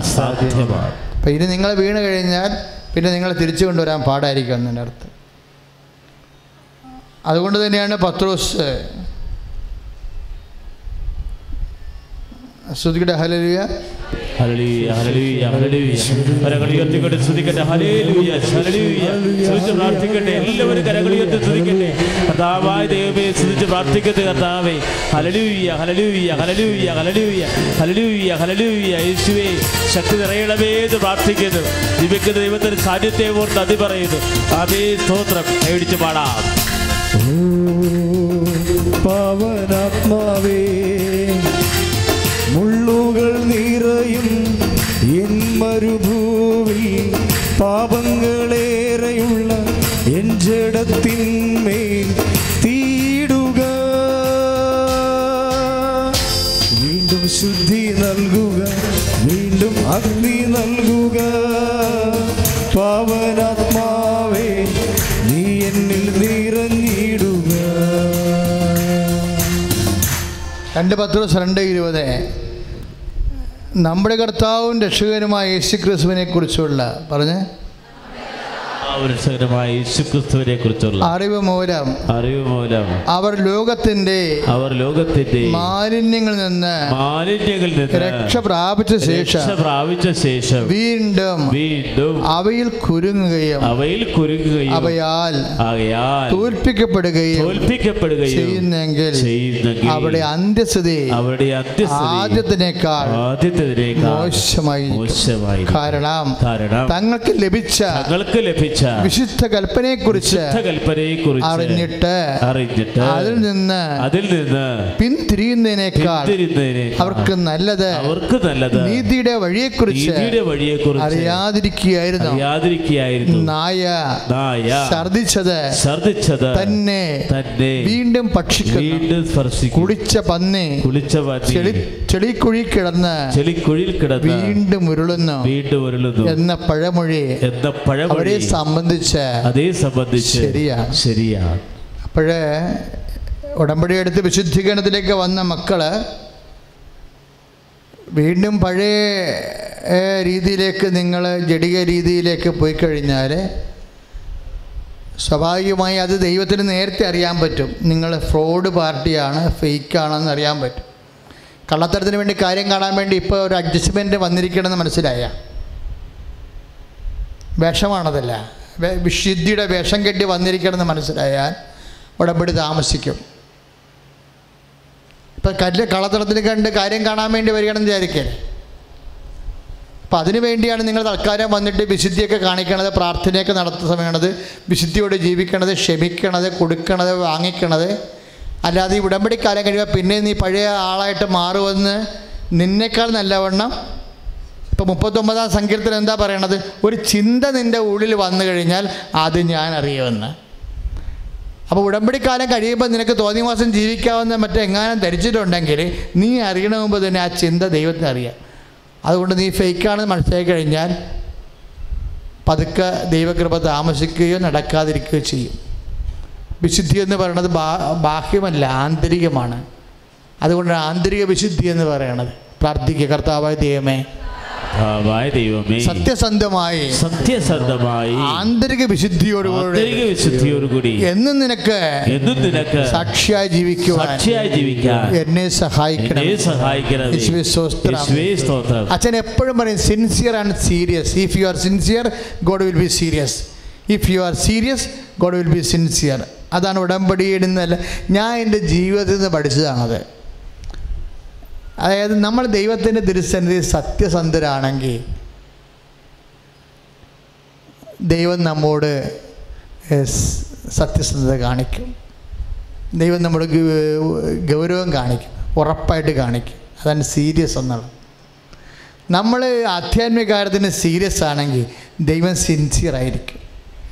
ഞാൻ എൻ്റെ ജീവിതത്തിൽ നിന്ന് പഠിച്ചാണ്, ആരും എന്നോട് ഒരിക്കലും പറഞ്ഞു തന്നതല്ല അത് സത്യമായ കാര്യമാണത്. അപ്പോൾ ദൈവികമായ കാര്യത്തിൽ നമ്മൾ സത്യസന്ധരാകും. ഇപ്പോഴ് അച്ഛൻ കൈവച്ച് സുഖപ്പെട്ടെന്നൊക്കെ പറഞ്ഞ് കുറേ സാക്ഷ്യം വരുന്നില്ലേ, ഇല്ലേ? അതായത് അത് ഒരു കേമത്വമായിട്ട് ഒന്നുമല്ല, കർത്താവിനറിയാം. അതിൻ്റെ ഞാനങ്ങനെ ഓർക്കും, ഇപ്പം അത് ഇത്തിരി കൂടുതലാണ്. അത് എത്ര കാലം ഉണ്ടാകുമെന്ന് നമുക്കറിയത്തില്ല. ഞാൻ അതിനു വേണ്ടി പ്രത്യേകം പ്രാർത്ഥിക്കുന്നുമില്ല. കാര്യം കർത്താവാണ് മക്കളെ സുഖപ്പെടുക. അല്ലാതെ അല്ലെങ്കിൽ നമ്മൾക്കൊക്കെ ഒരു പവർ കിട്ടിക്കഴിഞ്ഞാൽ നമ്മളറിയാതെ ദൈവങ്ങളായി മാറും. എനിക്കതിനെക്കുറിച്ച് നേരത്തെ അറിയാവുന്ന കാരണം ഞാൻ എൻ്റെ മനസ്സിനെ ഇതൊന്നും ഒട്ടിച്ചു വെക്കത്തില്ല. എൻ്റെ മനസ്സ് ഒട്ടിച്ചു വെക്കത്തില്ല. ഞാൻ പ്രാർത്ഥിച്ച് ഒരാൾ സുഖപ്പെട്ടെന്നൊക്കെ പറഞ്ഞു കഴിഞ്ഞാൽ ഞാൻ അത്ര ഗൗരവമായിട്ട് എടുക്കുക. അത് നമുക്ക് പണിയായിട്ട് മാറും. ഈശോ ചെയ്യണതാണത്, നമ്മളുമായിട്ട് അതിന് നേരിട്ട് ബന്ധമില്ല. ചിലപ്പോൾ നമ്മുടെ വിശുദ്ധി പോലും അതിന് ബന്ധം ഉണ്ടാകത്തില്ല. കർത്താവ് ആ വ്യക്തിയോട് കാണിക്കുന്ന കരുണയ്ക്ക് കർത്താവ് ഒരു ഉപകരണമാക്കി എടുത്തിരിക്കണം, അത്രയേ ഉള്ളൂ. പക്ഷേ അതല്ല, ഞാൻ ഈ വിഷയത്തിൽ കുറച്ച് സിൻസിയറാണ്. കാര്യം എന്താ, ഞാൻ ഓർക്കുന്നുണ്ട് എൻ്റെ കഴിഞ്ഞ ജൂലൈ മാസത്തിൽ മുഴുവൻ എൻ്റെ കാലം നീരായിരുന്നു. എല്ലാവരും പറഞ്ഞു അച്ഛൻ റെസ്റ്റ് എടുക്കുക. നല്ല നീരായിരുന്നു. നീരിന് പ്രത്യേക കാരണം ഉണ്ടായിരുന്നു. കാലം മുഴുവൻ പൊട്ടി നീര് വെച്ച് ഒലിക്കുന്നുണ്ടായിരുന്നു. നല്ല വിങ്ങലൊക്കെ ആയിരുന്നിട്ട് ഞാൻ രാവിലെ നിൽക്കണ നീപ്പ് ആൾക്കാരെ കാണാൻ വേണ്ടി ലോഹ കൊണ്ട് കാലൊക്കെ മറച്ച് അഡ്ജസ്റ്റ് ചെയ്തിട്ട് നിൽക്കും. അവിടെ എത്ര നിൽക്കും? രാത്രി വരെ നിൽക്കും. രാത്രി നിന്ന് കഴിയുമ്പോൾ ആൾക്കാരെല്ലാം പോയി കഴിയുമ്പോൾ പോയി കട്ടിലേക്ക് കിടക്കുമ്പോൾ ജോസിയും മനോജ് ടിജോയൊക്കെ വന്നിട്ട് എണ്ണയിട്ട് കാല് തിരുമിത്തരും. എനിക്ക് വേണമെങ്കിൽ എന്താ ചെയ്യേണ്ടത്? എൻ്റെ കാല് കാണിക്കുമ്പോൾ തന്നെ നിങ്ങളോട് പറയാം, എൻ്റെ മക്കളെ ഇതാണ് അവസ്ഥ, എനിക്ക് നീര് വരുമോ പനി വരുമല്ലോ. അപ്പോൾ നിങ്ങൾ ഓർക്കുമ്പോൾ ശുശ്രൂഷ ചെയ്യണ അച്ഛന് എന്തിനാ അസുഖം വന്നു? അത് ഈശോയുടെ പീഡാനുഭവത്തിൻ്റെ പോരായ്മ ഞാൻ എൻ്റെ ശരീരത്തിൽ സംഭവിക്കണമെന്ന് ഈശോ പറഞ്ഞിട്ടില്ലേ ബൈബിളിലേ? അപ്പം നമ്മൾ പീഡാനുഭവത്തിൻ്റെ നമ്മളെ ആൾക്കാരെ സഹായിക്കുമ്പോൾ സ്വാഭാവികമായിട്ടും കർത്താവിൻ്റെ പീഡാനുഭവത്തിൻ്റെ പോരായ്മ നമുക്ക് സംഭവിക്കാൻ കർത്താവ് ഒരു അവസരം തരും. ചില ആൾക്കാരത് നിരാശപ്പെടുത്തി പ്രാർത്ഥിക്കാതെ, അയ്യോ ഞാൻ ഇത്രയും കഷ്ടപ്പെട്ട് പ്രാർത്ഥിച്ചിട്ടും എനിക്ക് അസുഖമാണല്ലോ എന്നൊക്കെ പറഞ്ഞ് കർത്താവിനോട് തർക്കിച്ച് കഴിഞ്ഞാൽ പണി കിട്ടും. ഈ ബൈബിൾ എന്താ നമ്മൾ പഠിക്കണമെന്നറിയാമോ? ബൈബിൾ പഠിക്കണം ദൈവത്തിൽ ജീവിക്കാൻ വേണ്ടിയാണ്. കർത്താവിന് ചമ്മട്ടി അടിയേറ്റ് മുൾക്കിടം തലേ വെച്ച് അമർത്തി അവൻ്റെ ശരീരം മുഴുവൻ നീരായി രാവിലെ എഴുന്നേറ്റപ്പോൾ ഐസയ പറഞ്ഞ പോലെ അവനെ കണ്ടവർ അവനെ ഒരു മനുഷ്യനെന്ന് പോലും കണക്കാക്കാൻ പറ്റാത്ത രീതിയിൽ അവന് മുഖത്ത് നീരായി തവളയുടെ മുഖം പോലെ ആയിപ്പോയി. കർത്താവ് നമുക്ക് വേണ്ടി സഹിച്ചതാണ്. ഇത്രയും വലിയ പ്രശ്നങ്ങൾ ഉണ്ടായപ്പോഴും അവൻ എഴുതിയിരിക്കണത് എന്താണ്? അവൻ തർക്കിച്ചില്ല, ബഹളം ഉണ്ടാക്കിയില്ലെന്നാണ്. കാരണം കൃപ നഷ്ടപ്പെടുന്നത്, കൃപയ്ക്ക് പ്രസരണ നഷ്ടമെന്ന് പറഞ്ഞ സംഭവമുണ്ട്. ദൈവവേദന നീ സിൻസിയർ ആകണം, സീരിയസ് ആകണമെന്ന് അച്ഛൻ പറയുമ്പോൾ എന്തിനോട് സിൻസിയർ ആയിരിക്കണം, എന്തിനോട് സീരിയസ് ആയിരിക്കണം എന്നറിയണം. ദൈവം നിനക്ക് തന്നിരിക്കുന്ന പീഡാനുഭവങ്ങളെ കർത്താവിൻ്റെ കുരിശിനോട് ചേർത്ത് വെച്ചുകൊണ്ട് ദൈവത്തെ മഹത്വപ്പെടുത്താൻ നീ സിൻസിയർ ആയിരിക്കണം. കർത്താവ് നിനക്ക് തരുന്ന കൃപകളെ, അതുവഴി കർത്താവ് നിനക്ക് തരുന്ന കൃപകളെ അതിന് പ്രസരണ നഷ്ടം ഉണ്ടാകാതിരിക്കാൻ വേണ്ടി നീ സീരിയസ് ആയിരിക്കണം. അതാണ് വിഷയം. കാരണം കൃപയ്ക്ക് പ്രസരണ നഷ്ടമുണ്ടാകും. എപ്പോഴാണെന്നറിയാവോ? പ്രധാനപ്പെട്ട രീതിയിൽ നമുക്ക് ദൈവത്തെ, ഇപ്പം നമ്മൾ നമ്മുടെ പീഡാനുഭവങ്ങളെ കർത്താവിൻ്റെ പീഡാനുഭവങ്ങളോട് ചേർത്ത് വെച്ചുകൊണ്ട് യേശുക്രിസ്തുവിൻ്റെ പീഡാനുഭവം വരുന്ന പോരായ്മ ഞാൻ എൻ്റെ ശരീരത്തിൽ സംവഹിക്കണമെന്ന് പറഞ്ഞ പോലെ പൗലോസിനെ പോലെ പീഡാനങ്ങൾ സംവഹിച്ച് കഴിയുമ്പോൾ നമ്മുടെ ഇടക്ക് എന്നാലും ഞാൻ ഇത്രയും പ്രാർത്ഥിച്ചിട്ടും എനിക്കിങ്ങനെയൊക്കെ സംഭവിക്കണമെന്നല്ല എന്ന് ഓർത്തിട്ട് ചില ആൾക്കാർ നിരാശപ്പെടുകയും ചില ആൾക്കാരെ തർക്കിക്കത്തൊന്നുമില്ല. പ്രാർത്ഥിച്ചിട്ട് എന്നാത്തിനാണെന്ന് വിചാരിച്ചുകൊണ്ട് പ്രാർത്ഥന മുടക്കും. ഇന്നിനിപ്പോൾ പ്രാർത്ഥിക്കണം, നാളെ പ്രാർത്ഥിക്കാമെന്ന് പറയും. അത് ശരിക്കും പറഞ്ഞാൽ ദൈവം കൗണ്ട് ചെയ്യണ തർക്കമായിട്ടാണ്. നീ വിചാരിക്കണം നിന്റെ നടുവേദനയാണ്, നിനക്ക് ബ്ലീഡിങ് ആണ്, അതുകൊണ്ട് നിൻ്റെ മുടുകിഴപ്പാണ്, അതുകൊണ്ട് നിനക്ക് ഉറക്കമാണെന്നൊക്കെ പറയും. നിനക്ക് ആ സമയത്താണ് ശരിക്കും എഴുന്നേറ്റിരുന്ന് അരമണിക്കൂർ കൂടുതൽ പ്രാർത്ഥിക്കേണ്ടത്. ബുദ്ധിയില്ലാത്ത സാധനമായതുകൊണ്ടാണ് നിനക്ക് അബദ്ധം പറ്റണത്. നീ ആ സമയത്താണ്, അങ്ങനെയുള്ള സമയത്ത്, അതാണ് പരീക്ഷണത്തിൻ്റെ സമയമെന്ന് പറയണത്. ഞങ്ങൾക്ക് കള്ളക്കളി അറിയാവുന്ന കാരണം പരിശുദ്ധാത്മാവ് പറയും ഇത് പരീക്ഷണമാണ് കേട്ടാ, പണി കൊടുക്കേണ്ട സമയമാണെന്ന് പറയും. കർത്താവ് എന്താണ് ചെയ്തതെന്ന് ചോദിക്കും. അപ്പോൾ എന്താ വചനം പറയണത്? അവൻ തീവ്രവേദനയെ മുഴുകി അവൻ എന്ത് ചെയ്ത് കൂടെ തീക്ഷണമായി പ്രാർത്ഥിച്ചതെന്ന്. Praise the lord. തീവ്രവേദന മുഴുകുന്ന സമയം വിശ്വാസിക്ക് എന്തിനു വേണ്ടിയുള്ളതാണ്? മറികടന്ന് ഉറങ്ങാനുള്ളതല്ല, കർത്താവിനോട് പരുവപ്പെടാനുള്ളതല്ല, ഇത്രയും പ്രാർത്ഥനയൊന്നും നടന്നില്ലോ എന്ന് പറഞ്ഞുകൊണ്ട് ദൈവത്തോട് തർക്കിക്കാനുള്ളതല്ല. പിന്നെ എന്തിനുള്ളതാണ്? അവൻ തർക്കിച്ചില്ല, ബഹളം ഉണ്ടാക്കില്ലെന്ന് ഐസയ്യാ 53:7 പറയുമ്പോൾ എന്താണ്?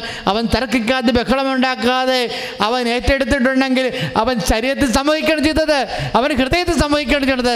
ദൈവവേദനയിലെ വേദന രണ്ടാക്കിയെടുക്കാവുന്നതാണ്. ഒന്ന് അമ്മ പറഞ്ഞത്, ഒന്ന് ഈശോ പറഞ്ഞത്. അമ്മ പറഞ്ഞത് ദൈവവേദനയിലെ നിൻ്റെ ശരീരത്തിലെ രക്ഷാകരമായ വേദന, രക്ഷാകരമായ ബുദ്ധിമുട്ടുകൾ നീ പ്രാർത്ഥിച്ചിട്ടും ദൈവത്തെ വിളിച്ചിട്ടും നിനക്ക് കിട്ടുന്ന വേദനയാണ് രക്ഷാകരമായ വേദന. അത് ഹൃദയത്തിലാണ് കിട്ടണമെന്നുണ്ടെങ്കിൽ അത് നീ ഹൃദയത്തിൽ സംഗ്രഹിക്കണം. അത് ശരീരത്തിലാണ് കിട്ടണമെന്നുണ്ടെങ്കിൽ നീ ശരീരത്തിൽ സംഗ്രഹിക്കണം. യേശുക്രിസ്തു വേദനയെ ശരീരത്തിൽ എങ്ങനെ സംഗ്രഹിച്ചെന്നാണ് അവൻ തർക്കിച്ചില്ല, ബഹളമുണ്ടാക്കിയില്ലെന്നുള്ള ഐസയ്യാ 53:7 സന്ദേശം.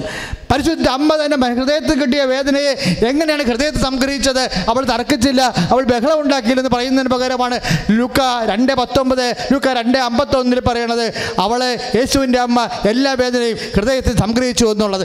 മനസ്സിലെ വേദന ഹൃദയത്തിൽ സംഗ്രഹിക്കാനുള്ളതാണ്, ശരീരത്തിൻ്റെ വേദന ശരീരത്തിൽ സംഗ്രഹിക്കാനുള്ളതാണ്. രണ്ടിൻ്റെ ഉദ്ദേശം രക്ഷാകര നടപടിയാണെങ്കിൽ അങ്ങനെയുള്ള തീവ്രവേദന ഉണ്ടാകുമ്പോൾ എന്ത് ചെയ്യണമെന്നാണ് ലൂക്ക 22:41 പറയുന്നത്. അവൻ തീവ്രവേദന മുഴുകി. അപ്പോൾ അവൻ കൂടത്തീക്ഷമായി പ്രാർത്ഥിച്ചെങ്കിൽ കൂടത്തീക്ഷമായ സാക്ഷിയായി നിന്നെ ഉയർത്താൻ വേണ്ടി ദൈവം ഒരുക്കിയ രക്ഷാകര പദ്ധതിയാണെന്ന് നീ തിരിച്ചറിയണമെന്നുണ്ടെങ്കിൽ നീ പരിശുദ്ധാത്മാവ് വേണം. പരിശുദ്ധാത്മാവിന് വേണ്ടി പ്രാർത്ഥിക്കട്ടെ. സ്തുതിക്കട്ടെ. ഹല്ലേലൂയ. യേശു സ്തോത്രം. ഹല്ലേലൂയ, ഹല്ലേലൂയ, ഹല്ലേലൂയ, ഹല്ലേലൂയ, ഹല്ലേലൂയ. സ്തുതിക്കട്ടെ. കർത്താവായ ദൈവമേ, പരിശുദ്ധാത്മാവായ ദൈവമേ, ഞങ്ങളിൽ വന്ന് നിറയണമേ. അഭിഷേകമായി, ശക്തിയായി, ദുരിതങ്ങളിൽ സമാശ്വാസമായി, ദുഃഖങ്ങളിൽ സന്തോഷമായി, ആത്മാവിന് കരുത്തായി, ജീവിത മേഖലകളിലെ ദുരിതാവസ്ഥകളിലെ സകല അവസ്ഥകളിലെ പരിശുദ്ധാത്മാവേ ശക്തിയായി വന്ന് നിറയണമേ. ഞങ്ങളെ പഠിപ്പിക്കണമേ. ഹല്ലേലൂയ. പരിശുദ്ധാത്മാവേ എന്നിൽ നിറയണമേ, നിറഞ്ഞു കവിയണമേ, കവിഞ്ഞൊഴുകണമേ. ചേർന്ന് പാടാം. പരിശുദ്ധാത്മാവേ എന്നിൽ നിറയണമേ, നിറഞ്ഞു കവിയണമേ, കവിഞ്ഞൊഴുകണമേ. പുതിയൊരു ജനനം നൽകും പരിശുദ്ധാത്മാവേ, പുതിയൊരു ശക്തിയിലുണരാ കൃപ നീ ചൊരിയണമേ. പുതിയൊരു ജനനം നൽകും പരിശുദ്ധാത്മാവേ, പുതിയൊരു ശക്തിയിലുണരാ കൃപ നീ ചൊരിയണം. കൈകൾ ഉയർത്തിയടിച്ചുകൊണ്ട് പരിശുദ്ധാത്മാവേ എന്നിൽ നിറയണമേ, നിറഞ്ഞു കവിയണമേ, കവിഞ്ഞൊഴുകണമേ.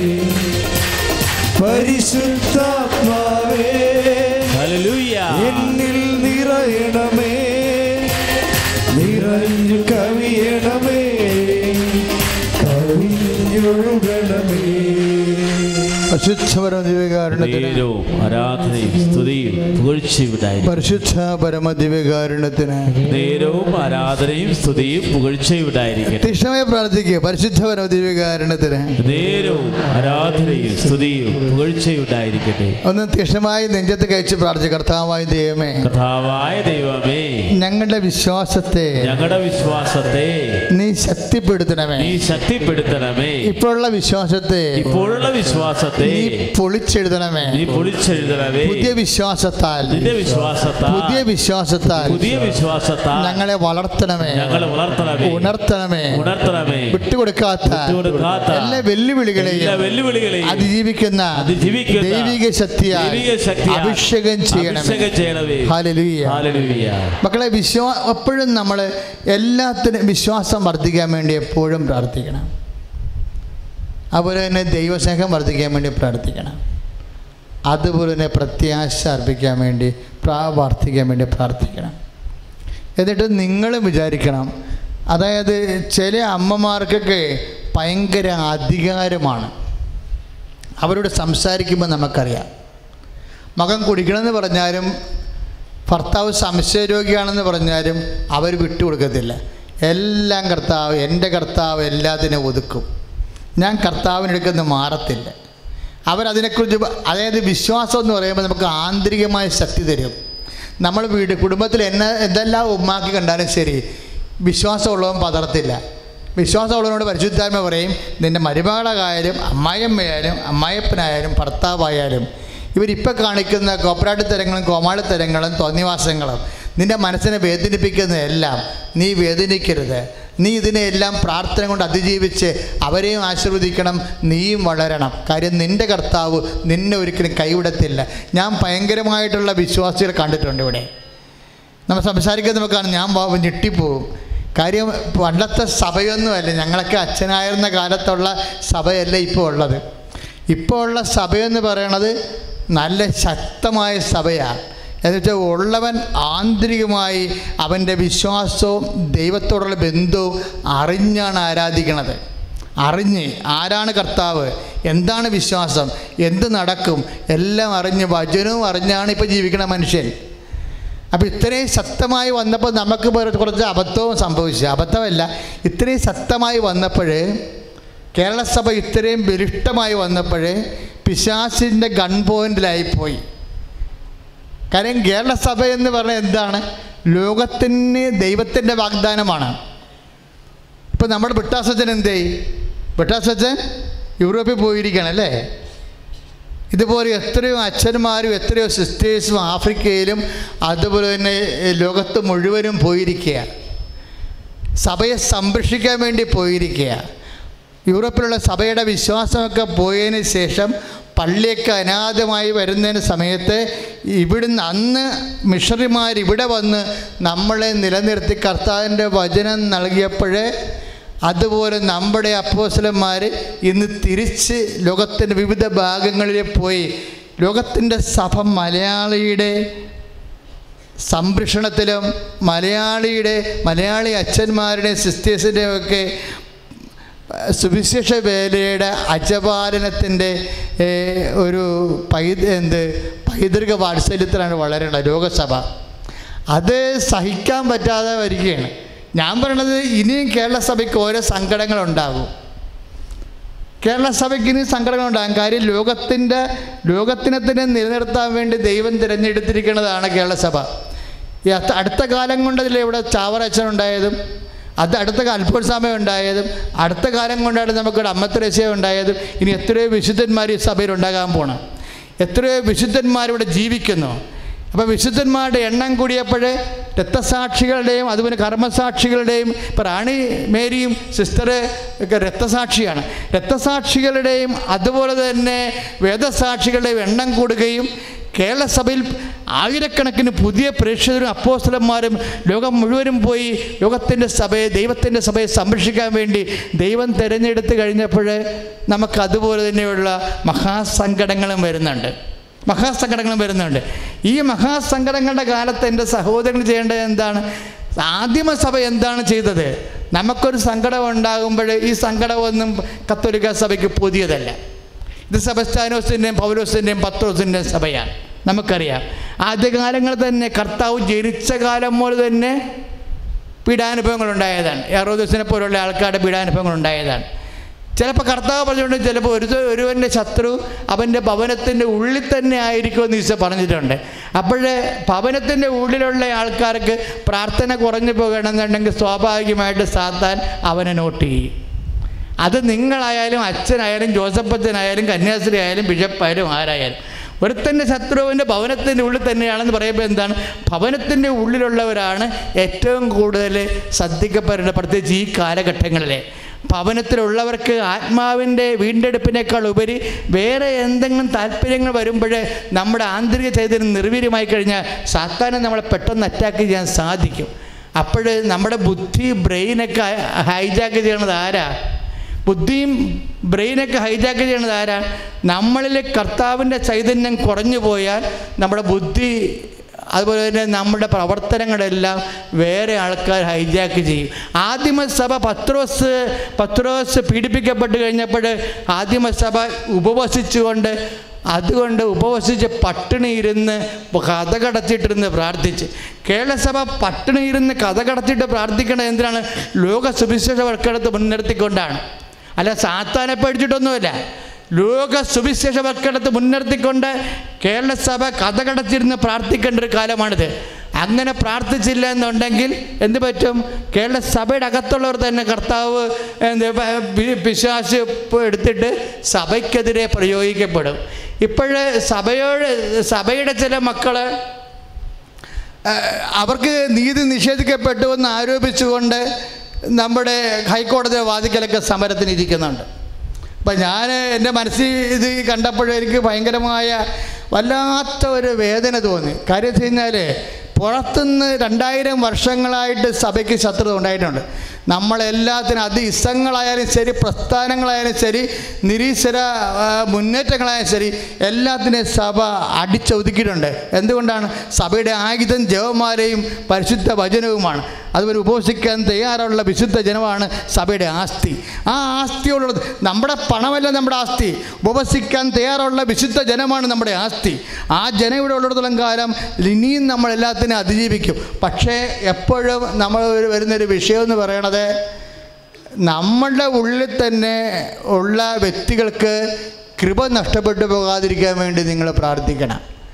കാര്യം കൃപ നഷ്ടപ്പെട്ടു പോയാൽ എന്നാ സംഭവിക്കുമെന്ന് വെച്ച് കഴിഞ്ഞാൽ അവർ ആ വിഷയം പരിശുദ്ധാത്മാവ് എങ്ങനെയാണ് കൈകാര്യം ചെയ്യേണ്ടത്, അഥവാ ഈ വിഷയം ഇങ്ങനൊരു വിഷയം നമുക്ക് അനീതിയോ എന്തെങ്കിലും, ഇപ്പം നമുക്കതൊരു അനീതി സംഭവിച്ചു വിചാരിച്ചോ, സഭയും തന്നെ ഒരു അനീതി സംഭവിച്ചെന്ന് വിചാരിച്ചു, അതെങ്ങനെയാണ് കൈകാര്യം ചെയ്യേണ്ടതെന്നുള്ളത് പരിശുദ്ധാത്മാവ് ഉള്ളവരാണെങ്കിൽ പരിശുദ്ധാത്മാവ് പറഞ്ഞു കൊടുക്കും.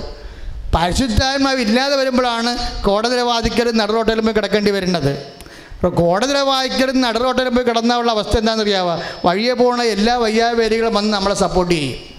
അവനൊക്കെ സപ്പോർട്ട് ചെയ്യണത് എന്തിനാ? സഭയെ നന്നാക്കാനാണ്, സഭയെ നശിപ്പിക്കാൻ വേണ്ടി, സഭയുടെ ആൾക്കാരെ തന്നെ അവന് ഉപയോഗിക്കാൻ വേണ്ടി. നമുക്കറിയാമല്ലോ, ചോര തെറിക്കുമ്പോൾ ആരാണ് അടുത്ത് വരുന്നത്? കുറുക്കന്മാരാണ് അടുത്ത് വന്നിരിക്കുന്നത്. കന്യാസിമാർ തിരിച്ചറിയണം ഈ സംഭവം. കാര്യം അതായത് ഇപ്പോൾ അഭിഷിക്തനെ അറസ്റ്റ് ചെയ്യുക, ദാറ്റ്സ് ഓക്കെ. നിയമത്തിൻ്റെ മുമ്പിൽ ആരായാലും, ഇപ്പം ഞാനായാലും എന്നെ ആയാലും അറസ്റ്റ് ചെയ്യാനേ ഞാൻ പറയത്തുള്ളൂ. ഒരു രാജ്യത്ത് നിയമമുണ്ട്, പക്ഷേ തെളിയിക്കപ്പെടണം. ആരോപിച്ചെന്ന് അറസ്റ്റ് ചെയ്യാനൊന്നും പറ്റത്തില്ല. ആരാണെങ്കിലും ആരോപിച്ച് അറസ്റ്റ് ചെയ്യാൻ പറ്റുമല്ലോ. അതിനിപ്പോൾ ലോകത്തിൽ നിന്ന് വെള്ളരിക്കപ്പെടണോ? അപ്പം അങ്ങനെ വരുമ്പോഴുള്ള പ്രശ്നം പക്ഷേ അറസ്റ്റ് ചെയ്ത് കഴിഞ്ഞിട്ട് എന്താണ് ഗുണം? അതിൻ്റെ ഗുണം എന്താണ്? അങ്ങനെയുള്ള അഭിഷിക്തന്മാർ അവിടെ രൂപത്തിൽ നിന്ന് മാറ്റിക്കഴിഞ്ഞാൽ ആർക്കാണ് അതിൻ്റെ പ്രയോജനം?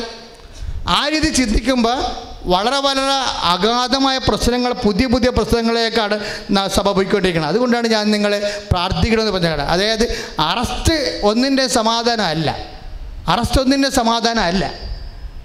അറസ്റ്റ് ചെയ്യേണ്ട ആവശ്യമുണ്ടെങ്കിൽ, അതിനുള്ള തെളിവുണ്ടെങ്കിൽ തീർച്ചയായിട്ടും അറസ്റ്റ് ചെയ്യേണ്ടതാണ്. തെളിവ് ഹാജരാക്കേണ്ട സമയം എന്നേ വൈകിക്കഴിഞ്ഞിരിക്കുന്നു. എന്നാൽ പിന്നെ ഈ പ്രശ്നം ഇത്തരം വലിച്ചു നീട്ടപ്പെടുക്കത്തില്ല. ഇപ്പോൾ എന്തുമാത്രം മനുഷ്യരാണ് നമ്മൾ ഇതിൻ്റെ പേരിൽ നമ്മളെ വേദനിക്കുന്നത്. അതായത് വിശുദ്ധിയോടെ ജീവിച്ച 10,000ങ്ങളുടെ വേദന മനസ്സിലാക്കാതെയാണ് ഈ നാടകങ്ങൾ ഇവിടെ അരങ്ങേറിക്കൊണ്ടിരിക്കുന്നുണ്ടെങ്കിൽ അത് അരങ്ങേറ്റുന്നത് പരിശുദ്ധാത്മാവ് നിങ്ങൾ ചിന്തിക്കുന്നുണ്ട്, അത് പിശാചാണ്. അപ്പോൾ അങ്ങനെ വരുമ്പോഴെന്താണ് നമ്മൾ ഈ നിങ്ങളെ ഈ വിഷയത്തെ ഓർക്കണം. നമ്മളിങ്ങനെയുള്ള വിഷയങ്ങളെ അതിജീവിച്ചുകൊണ്ട് ലോകത്തെ നമ്മൾ സുവിശേഷവൽക്കരിക്കും.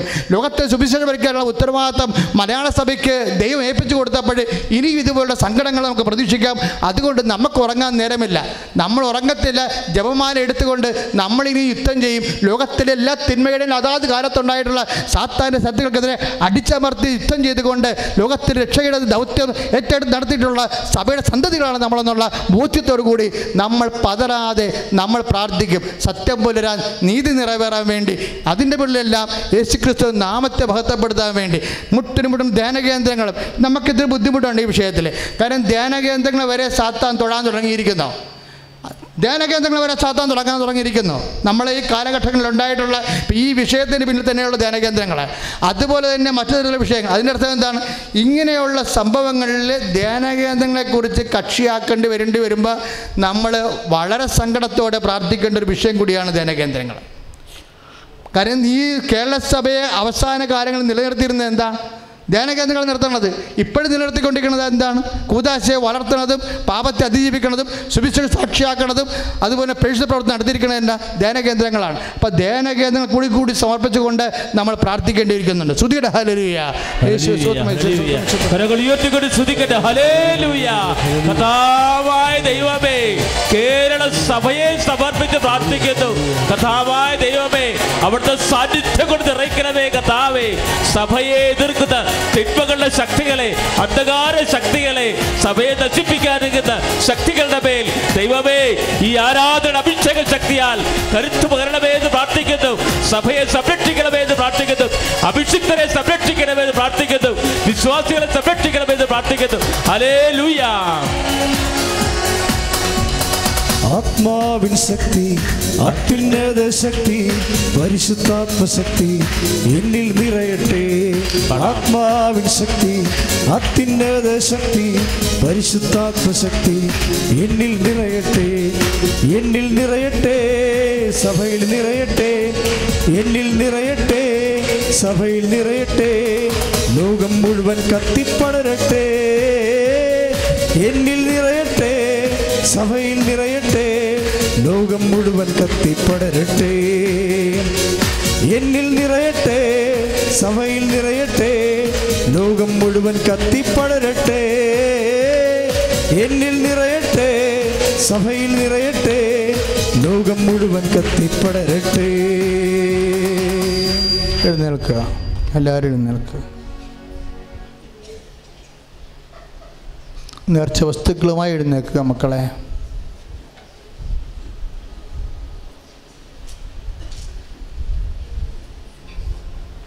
സന്തോഷത്തോടെ എഴുന്നേൽക്കുക. കൃപാസനം മണ്ണിൽ കാലുകുത്താൻ ദൈവം നിന്നെ ഇടയാക്കിയാൽ മാത്രം മതി, ബാക്കിയുള്ള കാര്യങ്ങൾ അമ്മ ചെയ്യുമെന്നാണ് എൻ്റെ അർത്ഥം.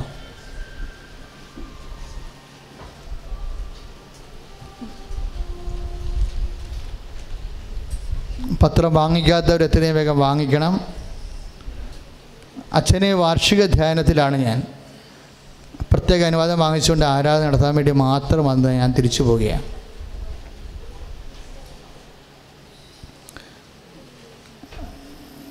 തിങ്കൾ ചൊവ്വയാണ് തിങ്കളും ബുധനുമാണ് അച്ഛൻ ആൾക്കാരെ കാണുന്നത്. നമുക്ക് വ്യാഴവും വെള്ളിയുമാണ് ഉടമ്പടി പുതുക്കുന്നത്. ഉടമ്പടി പുതുക്കുന്ന കാര്യം ഭയങ്കരമായ ശ്രദ്ധയിൽ സൂക്ഷിക്കേണ്ടതാണ്. പക്ഷേ ഉടമ്പടി പുതുക്കുമ്പോൾ നമ്മൾ ഇപ്പോഴേ ചെയ്യേണ്ട കാര്യം, അതായത് അച്ഛന് ഇന്ന് ഉടമ്പടിയെക്കുറിച്ച് സൂചിപ്പിച്ചില്ലേ, അത് മനസ്സിലിരിക്കട്ടെ. നമ്മളിവിടെ കൗൺസിലിംഗ് വരുമ്പോൾ ചെയ്യണത് 5:30. എല്ലാവർക്കും മെസ്സേജിൻ്റെ ആവശ്യമില്ല. മെസ്സേജ് അത്യാവശ്യമുള്ളവർക്ക് മാത്രമേ 5:30 വരാവൂ, വെളുപ്പിന് 5:30 വരാവൂ. മെസ്സേജ് ഇപ്പോൾ ഒരു കുഞ്ഞ് ഡോക്ടർ പറഞ്ഞ് അതിനെ കളയണമെന്ന് പറഞ്ഞ്, കാര്യം അതിൻ്റെ ഹാർട്ടിന് ദൂരമുള്ള, ഹൃദയത്തിൽ കിടക്കുന്ന, ഉദരത്തിൽ കിടക്കുന്ന കുഞ്ഞും ഗർഭത്തിൽ ശിശുവിന് ഹാർട്ടിന് ദൂരമുണ്ട്, അതിനെ കളയണമെന്ന് ഡോക്ടർ പറഞ്ഞു. അമ്മയ്ക്കത് കളയാൻ ഇഷ്ടമില്ല. അപ്പോൾ ദൈവത്തിൻ്റെ ചിന്ത എന്താണ് ആ വിഷയത്തിലെന്ന് അച്ഛനോടൊരു ആത്മീയ ഉപദേശം ചോദിക്കണമെന്ന് തോന്നി. അപ്പോൾ ആ പേപ്പർ ഉണ്ടെങ്കിൽ നമുക്കതാണ് മെസ്സേജ് എന്ന് പറയണം. ഇപ്പോൾ കാനഡയിൽ പോകണം, 20 ലക്ഷം രൂപ കൊടുക്കാൻ വേണ്ടി ഏജൻസി പറഞ്ഞു. ആ കാശ് പോകുമോ ഇല്ലയോ എന്താ നമുക്കറിയത്തില്ല, ഞങ്ങൾക്ക് ഉത്കണ്ഠയുണ്ട്. ആ മെസ്സേജ് എടുക്കണം. അങ്ങനെയുള്ള എമർജൻസി കാര്യങ്ങളാണ് മെസ്സേജ് എടുക്കേണ്ടി വരുന്നത്. അപ്പോൾ ആ മെസ്സേജ് എടുക്കുന്നവർ മാത്രമേ 5:30 വരേണ്ട കാര്യമുള്ളൂ. ബാക്കിയുള്ളവർക്കെല്ലാം 6 മണി, 6:30, 7 മണി 7 മണി വരെയാണ് ഗേറ്റ് പാസ് കൊടുക്കുന്നത്. ഗേറ്റ് പാസ്സാണ് കൊടുക്കുന്നത്. 7:30 മണി കഴിഞ്ഞാൽ ആരും വരരുത്. ഭാഗം പരീക്ഷിക്കാൻ ഒന്നും ഇറങ്ങി പുറപ്പെടരുത്. കാര്യം വെറുതെ വന്നിട്ട് ആൾക്കാർ പോണ കാണാം. 7 മണിയാകുമ്പോൾ തന്നെ കുർബാന തുടങ്ങാം. കുർബാനക്കുള്ളിൽ ഒരു 100-150 സീറ്റ് ഗേറ്റ് പാസ്സിൽ പോയിരിക്കും. 7 മണിക്കാണ് കുർബാനയ്ക്ക് മുമ്പ് ഗേറ്റ് പാസ് എല്ലാം പോകും. ഈ ഗേറ്റ് പാസ് രണ്ടാമത് വാങ്ങിച്ചിട്ടാണ് ഏറ്റവും അവസാനം വന്നവർക്ക് ഒരു പച്ച സീറ്റ് കൊടുക്കും. 2 മിനിറ്റ് അച്ഛനോട് കാര്യങ്ങൾ പറഞ്ഞ് പ്രാർത്ഥിക്കാൻ പറ്റും. അതിനാണ് പച്ച സീറ്റ്. അപ്പോൾ അവരുടെ ഒരു പത്രമേ ക്യാൻസലാകത്തുള്ളൂ. ഒരു മാസത്തെ പത്രം ക്യാൻസലാകും. ഇനി ചില ആൾക്കാർക്ക് 6 മണിക്ക് വന്ന ആൾക്കാരുണ്ട്. അവർക്ക് കിട്ടുന്ന വെള്ളച്ചീട്ടാണ്. വെള്ളച്ചീട്ടാകുമ്പോൾ 3 മിനിറ്റ് 4 മിനിറ്റ് സംസാരിക്കാൻ പറ്റും. അവിടെ 2 ചീട്ടേ ക്യാൻസലാകത്തുള്ളൂ. 3 ചീട്ട് ക്യാൻസലാകത്തില്ല. മെസ്സേജ് എടുക്കുന്നവർക്ക് എല്ലാ ചീട്ടും ക്യാൻസലാകും. അവർക്ക് 10 മിനിറ്റ് വരെ സംസാരിക്കാൻ പറ്റും. പക്ഷേ അത് വരേണ്ടത് ഏറ്റവും സീരിയസ് ആയിട്ട് ആളൊക്കെ, അതായത് 90% ആൾക്കാർക്കും നമ്മളിന്ന് കണ്ട് സംസാരിക്കേണ്ട കാര്യം മാത്രമേ ഉള്ളൂ. കാര്യം നിങ്ങൾക്കറിയാമല്ലോ, നിങ്ങൾക്ക് ഉടമ്പടിക്ക് സാക്ഷ്യം കേട്ടില്ലേ? ഈ സാക്ഷ്യം കേട്ട ഒരു 80% ആൾക്കാർ അച്ഛനെ കാണാത്തവരാണ്, അമ്മയെ കണ്ടിട്ടുള്ള ആൾക്കാരാണ്. കൃപാസനത്തിൽ ഉടമ്പടി അച്ഛൻ ഇല്ല ഇവിടെ. ഞാൻ തിങ്കൾ ചൊവ്വ ബുധനേ ഉള്ളു ഇല്ലേ? ബാക്കി വ്യാഴം വെള്ളി ശനിയൊക്കെ സുന്ദരമായ രീതി ഉടമ്പടി നടക്കുന്നുണ്ടേ. കാരണം ഉടമ്പടി അമ്മ നേരിട്ട് ചെയ്യണ കാര്യങ്ങളാണ്. നമുക്കതിൻ്റെ ഒരു റോളുമില്ല. അച്ഛനിവിടെ ഒരു 2 കൊല്ലം ഇല്ലെങ്കിലും ഉടമ്പടിക്ക് ഒരു കുഴപ്പം ഉണ്ടാകത്തില്ല. കാര്യം അമ്മയാണ് സ്വന്തമായിട്ട് ചെയ്യണത്. പിന്നെ കൗൺസിലിങ്ങിൻ്റെ വിഷയമൊക്കെ വരുമ്പോഴാണ്, വെരി സീരിയസ് വിഷയം വരുമ്പോഴാണ് നമ്മളത് ഡിസ്കസ് ചെയ്യേണ്ട ഒരു വിഷയം വരുന്നത്. അപ്പം അതുകൊണ്ട് സന്തോഷമായിട്ട് വന്ന് ഉടമ്പടി ചെയ്യാം. പക്ഷേ ഉടമ്പടി ജസ്റ്റ് സംസാരിക്കേണ്ട വിഷയം വരികയാണെങ്കിൽ മക്കൾക്ക് സംസാരിക്കുമ്പോൾ എപ്പോഴും ഓർക്കണം. അപ്പോൾ ഞങ്ങൾക്ക് കിട്ടിയിരിക്കുന്ന അനുഭവം ഇതാണ്. ഏറ്റവും സീരിയസ് ആയിട്ടുള്ള ആൾക്കാർ കൃത്യസമയത്ത് ഇവിടെ വരും. അതിൻ്റെ അകത്ത് യാതൊരു സംശയവുമില്ല. ഇപ്പോൾ അങ്ങനെയൊക്കെയുള്ള ആൾക്കാർ ലോഡ്ജെടുത്ത് താമസിച്ചിട്ടാണ് സമയത്ത് വരുന്നത്. ലോഡ്ജിൽ വന്ന് താമസിച്ചിട്ടാണ് സമയത്ത് ഇവിടെ വരുന്നത്. അപ്പോൾ എത്രയും സീരിയസ് ആണ് വിഷയം. അപ്പം അതുകൊണ്ട് സീരിയസ് ആയിട്ടുള്ളവർ മാത്രമേ ഈ കൗൺസിലിംഗ് പറയേണ്ട കാര്യമുള്ളൂ. ചില ആൾക്കാർ അനിയത്തിനെയും കെട്ടിയെടുത്ത് ഇറങ്ങി നാത്തിനെ ഒരുക്കിയൊക്കെ വരുമ്പോൾ 8 മണിയാകും. അങ്ങനെയൊക്കെ നിങ്ങൾ വരരുത്. വന്നിട്ട് കാര്യമില്ല. നിങ്ങളുടെ 2 പേരെ വണ്ടിക്കാശ് പോയുള്ളൂ. ഇവിടെ നമുക്കൊന്നും ചെയ്യാൻ പറ്റുന്നില്ല. കാര്യം ഈ കറക്റ്റ് നമ്പർ ഇവിടെ കൊടുത്തു കഴിയുമ്പോൾ തന്നെ അത് സ്കാൻ ചെയ്ത് സ്കൂട്ടർ ചെയ്ത് കൊടുത്തു കഴിഞ്ഞാൽ പിന്നെ ഒരു കൊതുകിനെ ഇതിൻ്റെ അകത്ത് കയറ്റാൻ പറ്റത്തില്ല. അത്രയും ആൾക്കാർ വിഷമത്തിൽ നിൽക്കുകയാണ്. കാര്യം വന്നിരിക്കണവർ 5:30 വരുന്ന ആൾക്കാർ വീട്ടിൽ നിന്ന് പോരണ എത്ര മണിക്കാണ്? 3:30 പോരണത്. അവരിവിടുന്ന് പോകണം എത്ര മണിക്കാണ്? കാര്യം മെസ്സേജ് ഉള്ളവരാണെങ്കിൽ അവർ 3 മണി കഴിഞ്ഞ് അത് എടുക്കത്തുള്ളൂ. മെസ്സേജ് വേണ്ടാത്ത ആൾക്കാർ കണ്ട് പ്രാർത്ഥിക്കേണ്ട ആൾക്കാരെ 2 മിനിറ്റ് 3 മിനിറ്റുകാരെ ആദ്യം പറഞ്ഞു വിടും. കാര്യം 2 മിനിറ്റ് 3 മിനിറ്റുകാരെ ഇവിടെ നിർത്തിയിട്ട് കാര്യമില്ല. അവരുടെ സമയം വെറുതെ പോകും.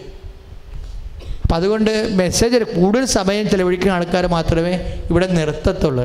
അവർ ഉച്ച കഴിഞ്ഞാണ് തുടങ്ങണത്. അപ്പോൾ ഉച്ച കഴിഞ്ഞ് തുടങ്ങുമ്പോഴുള്ള കുഴപ്പമെന്ന് വെച്ച് കഴിഞ്ഞാൽ ആദ്യം ചുവപ്പ് ചീട്ടുകാരാണ് പോണത്. അന്യ ജില്ലയിൽ നിന്ന് വന്ന പുറത്തെ ജില്ലയിൽ നിന്ന് വന്ന ആൾക്കാർക്ക് ഏറ്റവും നല്ല ചുവപ്പ് ചീട്ടാണ്. അവർക്ക് ആദ്യം പോകാൻ പറ്റും. അവർ കാസർഗോഡുകാരൊക്കെ നീലച്ചീട്ട് എടുത്തു കഴിഞ്ഞാൽ എന്ത് ചെയ്യാനാണ്? നീലച്ചീട്ട് ചെറിയ പ്രേക്ഷിത പ്രവർത്തനമാണ്. ആ പ്രേക്ഷിത പ്രവർത്തനത്തിന് അതിനും മെസ്സേജ് കിട്ടും.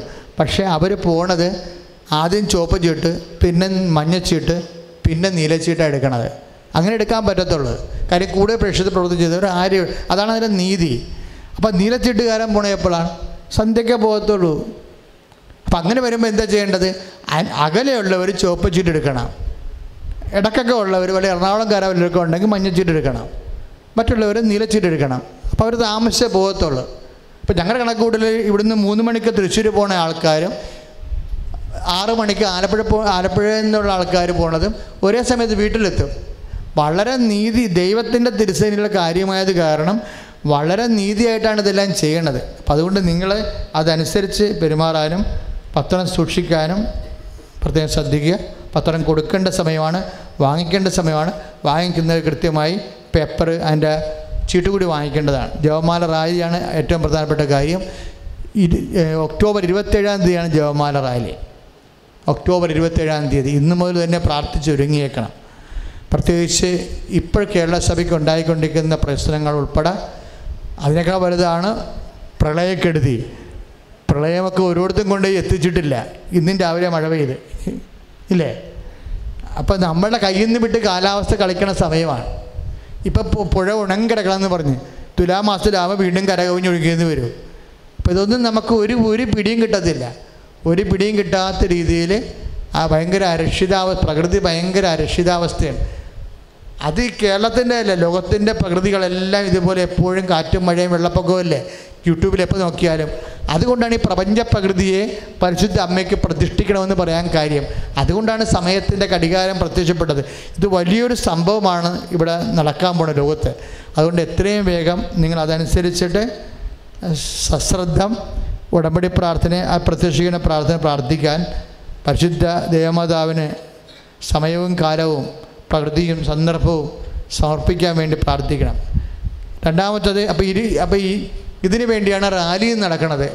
റാലി എല്ലാവരും റാലി ഒരു 50,000 നമുക്ക് 5 ലക്ഷം ജപമാലയാണ് നമ്മൾ പ്രാർത്ഥിക്കണം. 5 ലക്ഷം ജപമാല, അതെന്തൊരു ഭാഗ്യമായിരിക്കും. അതുകൊണ്ട് ലോക സുവിശേഷവൽക്കരണം, ലോക സമാധാനം, കേരള സഭയുടെ സമാധാനം, പ്രകൃതിയുടെ സ്വസ്ഥത, ഇങ്ങനെ കുറേ കാര്യങ്ങളാണ് അതിൽ അമ്മയോട് നമ്മൾ പ്രാർത്ഥിക്കണേ. കാര്യം ഇതെല്ലാം അമ്മയുടെ അണ്ടറിൽ വരുന്ന വിഷയങ്ങളാണ്. പക്ഷെ അത് പറയാൻ സ്വാധീനമുള്ള ആരെങ്കിലും ഉണ്ടാവണം. ദൈവം നമ്മളെ തിരഞ്ഞെടുത്തിരിക്കണതിൻ്റെ 2 തെളിവിലൊന്നാണ് അമ്മ പ്രത്യക്ഷപ്പെട്ടത്. അതുകൊണ്ട് നമ്മൾ പറഞ്ഞാൽ ദൈവം അത് കേൾക്കും. ആ ഒരു ബോധ്യത്തിൽ വേണം കൃപാസനത്തിൽ വരാനും റാലിയിൽ പങ്കെടുക്കാനും. ഷാലോമിലെ കൃപാസനം ധ്യാനം തുടങ്ങിയിരിക്കുകയാണ്. നിങ്ങൾ കണ്ട് അഭിഷേകം പ്രാപിക്കണം. എല്ലാ തിങ്കളാഴ്ചയും 1:30 മണിക്കാണ് ഷാലോമിലെ കൃപാസനം ഉടമ്പടി ധ്യാനം. എല്ലാ വെള്ളിയാഴ്ചയും രാവിലെ 8:30 മണിക്കാണ് ഷാലോമിലെ കൃപാസനം ധ്യാനം. അപ്പോൾ അത് നിങ്ങൾ കാണുക. ഒന്നെങ്കിൽ തിങ്കളാഴ്ച അല്ലെങ്കിൽ വെള്ളിയാഴ്ച, കാരണം 2 സെയിമാണ്. ഒരാഴ്ച 2 പ്രോഗ്രാം ഉണ്ട്, 2 സെയിം ആയിരിക്കും. അപ്പോൾ അതുകൊണ്ട് അത് കണ്ട് പ്രാർത്ഥനയിൽ പങ്കെടുത്ത് അനുഗ്രഹം പ്രാപിക്കണം. ഇവിടെ ഒരു പ്രാവശ്യം മാത്രം വന്നാൽ മതി, മാസത്തിൽ 1 വന്നാൽ മതി. ബാക്കിയുള്ള എല്ലാ ദിവസവും നിങ്ങൾ ഫേസ്ബുക്കിലാണ് ധ്യാനം കൂറേണ്ടത്. ബാക്കി 6 ധ്യാനങ്ങൾ ഒരു മാസമുണ്ട്, 5 ധ്യാനങ്ങളുണ്ട്. 5ഉം ഫേസ്ബുക്കിൽ കൂടേണ്ടതാണ്.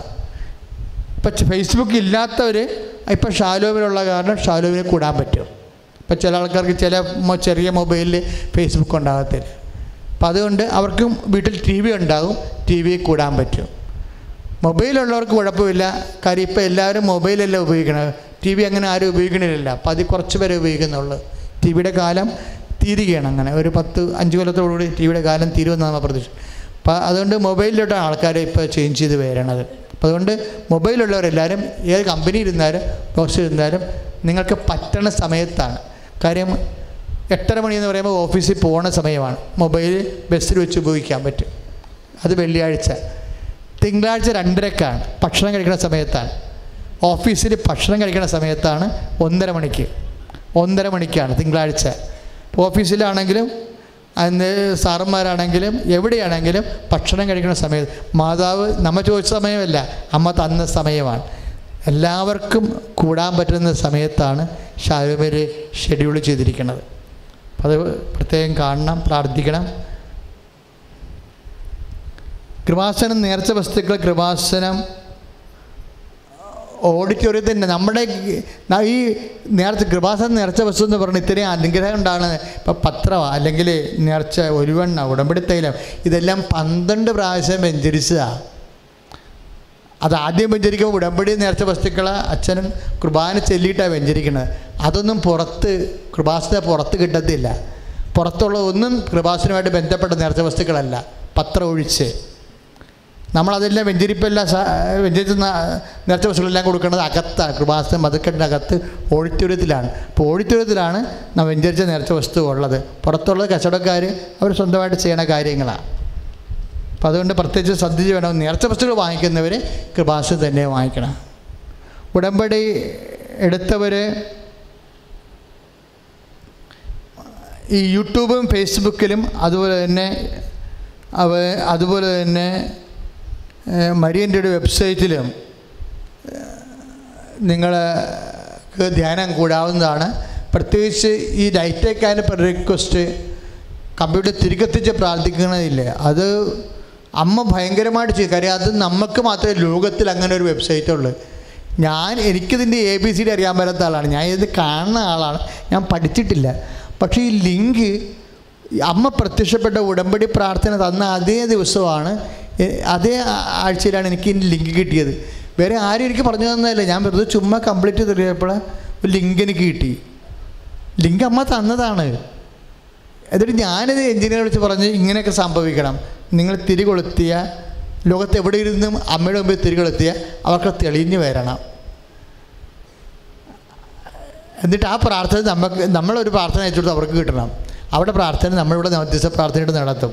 കഴിഞ്ഞ ദിവസങ്ങളിൽ ആലപ്പാട്ട് എന്നൊരു ചേച്ചി 2 ലക്ഷം രൂപ കൊടുത്തു വിട്ട് കൃപാസനം നിർമ്മിക്കണമെന്ന് അറിഞ്ഞ് ഇത് അമേരിക്കയിൽ നിന്ന് പറഞ്ഞിട്ട് എൻ്റെ മകൾ പറഞ്ഞിട്ട് കൊണ്ടുവന്ന് തരികയാണ്. ഞാൻ പറഞ്ഞു എന്താ പറ്റ കാര്യം? അത് ഈ മോൾക്ക് കുറേ വർഷങ്ങളായിട്ട് PR നഷ്ടപ്പെടാൻ പോകണം. കാര്യം ജോലി സ്ഥിരപ്പെടുത്തണില്ല. അപ്പോൾ അതിനുവേണ്ടി 5-8 കൊല്ലമായിട്ട് ട്രൈ ചെയ്യണതാണ്. 10-14 കൊല്ലം ട്രൈ ചെയ്യണതാണ്. അപ്പോൾ അവർക്ക് പെട്ടെന്ന് കൃപാസനം പത്രം കിട്ടിയപ്പോൾ അവർ കമ്പ്യൂട്ടറിൽ തിരികെത്തിച്ച്, അപ്പോൾ ഇവിടുന്ന് പ്രാർത്ഥന അയച്ചു കൊടുത്ത് അന്ന് രാത്രി, അതായത് കമ്പ്യൂട്ടർ തിരികെ കത്തിക്കൊണ്ട് നിൽക്കുന്ന സമയത്ത് 12 മണിക്കൂർ കഴിഞ്ഞപ്പോൾ തന്നെ അമേരിക്കയിൽ അവർക്ക് സ്ഥിര ജോലി കിട്ടി. അപ്പോഴാണ് അവർ 2 ലക്ഷം രൂപ ഉടനെ കൊടുത്തു വിട്ടത്. അപ്പോൾ അത് നമ്മളറിയത്തില്ല, നമ്മളെ കണ്ടിട്ടില്ല, ഇവിടെ വന്നിട്ടില്ല. അയാൾ അത്രയും എമൗണ്ട് ഇതിൻ്റെ അമ്മയുടെ വീട് പണിയാൻ വേണ്ടി കൊടുത്തു വിടണമെന്നുണ്ടെങ്കിൽ എന്ത് അനുഭവം, അവർക്ക് എന്ത് ബുദ്ധിമുട്ടിലായിരിക്കും അവർക്ക് ഉണ്ടായിട്ടുള്ളത്. അപ്പം അത്രയും ഫാസ്റ്റായിട്ടാണ് അമ്മ കോണ്ടിനെൻ്റലായിട്ട് പോലും ഇടപെടുന്നത്. അപ്പം നിങ്ങൾ അച്ഛൻ ഇത്രയും ഇങ്ങനെ പറയണത് എന്തിനാണെന്നറിയാമോ? നിങ്ങളുടെ പ്രാർത്ഥനയിൽ എനിക്ക് വിശ്വാസമില്ലാത്ത കൊണ്ടാണ് ആണ്. ഇന്ന് മുഴുവൻ അങ്ങനെയല്ല സംഭവിച്ചത്.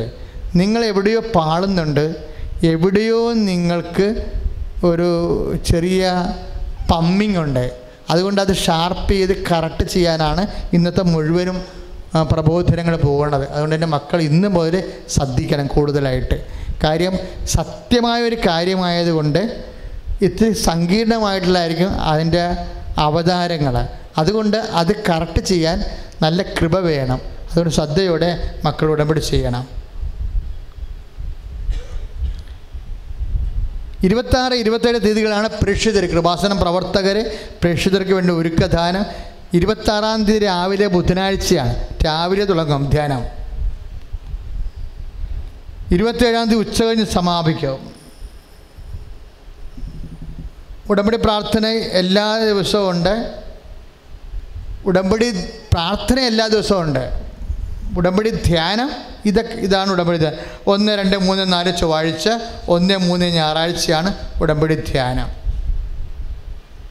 ഒക്ടോബറിലെ ശുശ്രൂഷ ആദ്യ ചൊവ്വാഴ്ച ഒക്ടോബർ 2-ാം തീയതി, തങ്കി ആരാധന ഒക്ടോബർ 4-ാം തീയതി, കുട്ടികളുടെ യുവജന ധ്യാനം ഒക്ടോബർ 13-ാം തീയതി,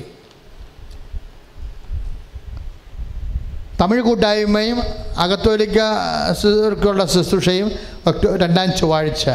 അന്ന് മരിയൻ ഉടമ്പടിയും ഉണ്ടായിരിക്കുന്നതാണ്. മരിയൻ കൃപാഭിഷേക ധ്യാനം ഒക്ടോബർ 9, 10, 11, 12 തീയതികളിൽ ഇവിടെ താമസിക്കാൻ വരുന്നവർ തിരിച്ച് കാർഡ് കൊണ്ടുവരേണ്ടതാണ്. 3-ാം ചൊവ്വാഴ്ച എന്ന് പറയുന്നത് ധ്യാനം 16-ാം തീയതി.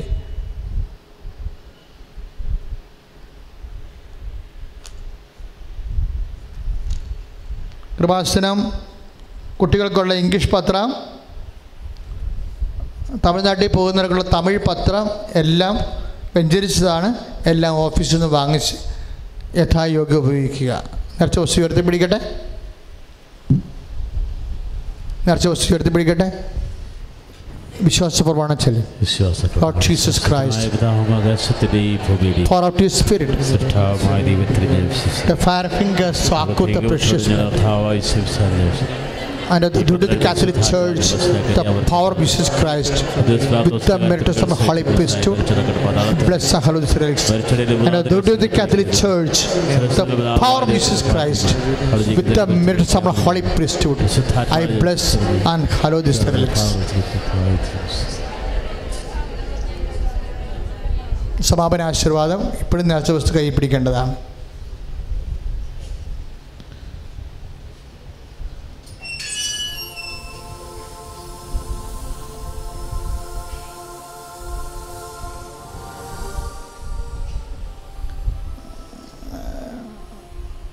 ക്യാൻസർ രോഗികൾ, ഇപ്പം ക്യാൻസർ ഉള്ളവർ, ഇപ്പം കരൾ രോഗമുള്ളവർ, ഇപ്പം കിഡ്നി പേഷ്യൻ്റ്, ഇപ്പം കിഡ്നി രോഗമുള്ളവർ, ഈ 3 രോഗികൾ കിഡ്നി, ക്യാൻസർ, കരൾ അത്തരം പേര് പറഞ്ഞിട്ട് ഓഫീസിൽ നിന്ന് ചിട്ട് മേടിക്കുക. അവർക്ക് വേണ്ടി വേറെ ആരും പ്രാർത്ഥിക്കാൻ നിൽക്കരുത്. അച്ഛൻ നിൽക്കത്തില്ല, എനിക്ക് 5 മണിക്ക് വാർഷിക ധ്യാനത്തിന് കയറേണ്ടതാണ്, അതുകൊണ്ട് ഞാൻ പോകും. അതുകൊണ്ട് രോഗികൾ ചിലപ്പോൾ അതിനുവേണ്ടി മാത്രം വന്നിട്ടുള്ളവരുണ്ടാകും. അവർ പോയി ഓഫീസിൽ നിന്ന് ചീട്ട് വാങ്ങിച്ചിട്ട് ഇവിടെ ലൈനപ്പാകുക. ബാക്കിയുള്ളവർ ഈശോയുടെ വലിയ അനുഗ്രഹം മേടിച്ചതിൽ നന്ദി പറഞ്ഞുകൊണ്ട് സന്തോഷമായിട്ട് മൗനമായി കുറച്ച് നേരം പ്രാർത്ഥിച്ചിട്ട് പോവുക. ഇപ്പോൾ സമാപന ആശീർവാദം. നേർച്ച വസ്തുക്കൾ ഉയർത്തിപ്പിടിക്കട്ടെ, കരകൾ ഉയർത്തട്ടെ. അതിശക്തമായി ഏറെ വിശ്വാസത്തോടെ സ്തുതിക്കട്ടെ. ഹല്ലേലൂയ. വിശ്വാസത്തോടെ സ്തുതിക്കട്ടെ. നിങ്ങളുടെ പ്രാർത്ഥനകളെ, നിയോഗങ്ങൾ, ഉടമ്പടിയിൽ സമർപ്പിച്ചുള്ള നിയോഗങ്ങൾ, നിങ്ങളുടെ ജീവിത അഭിലാഷങ്ങൾ, നിങ്ങളുടെ മക്കൾ, നിങ്ങളുടെ രോഗദുരിതങ്ങൾ, നിങ്ങളുടെ കടഭാരങ്ങൾ, സാമ്പത്തിക ഞെരുക്കങ്ങൾ എല്ലാം കർത്താവിന് സമർപ്പിച്ചുകൊണ്ട് യേശുവേന്ന് വിളിച്ചപേക്ഷിക്കട്ടെ. വിശ്വാസത്തോടെ വിളിക്കട്ടെ.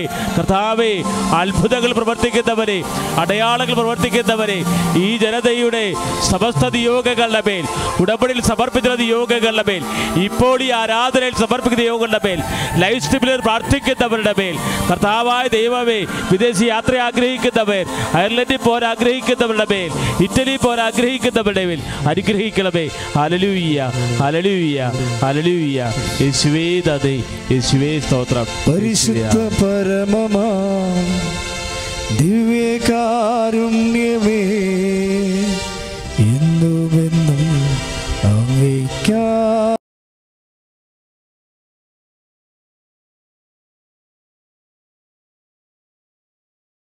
കാരുണ്യമേ,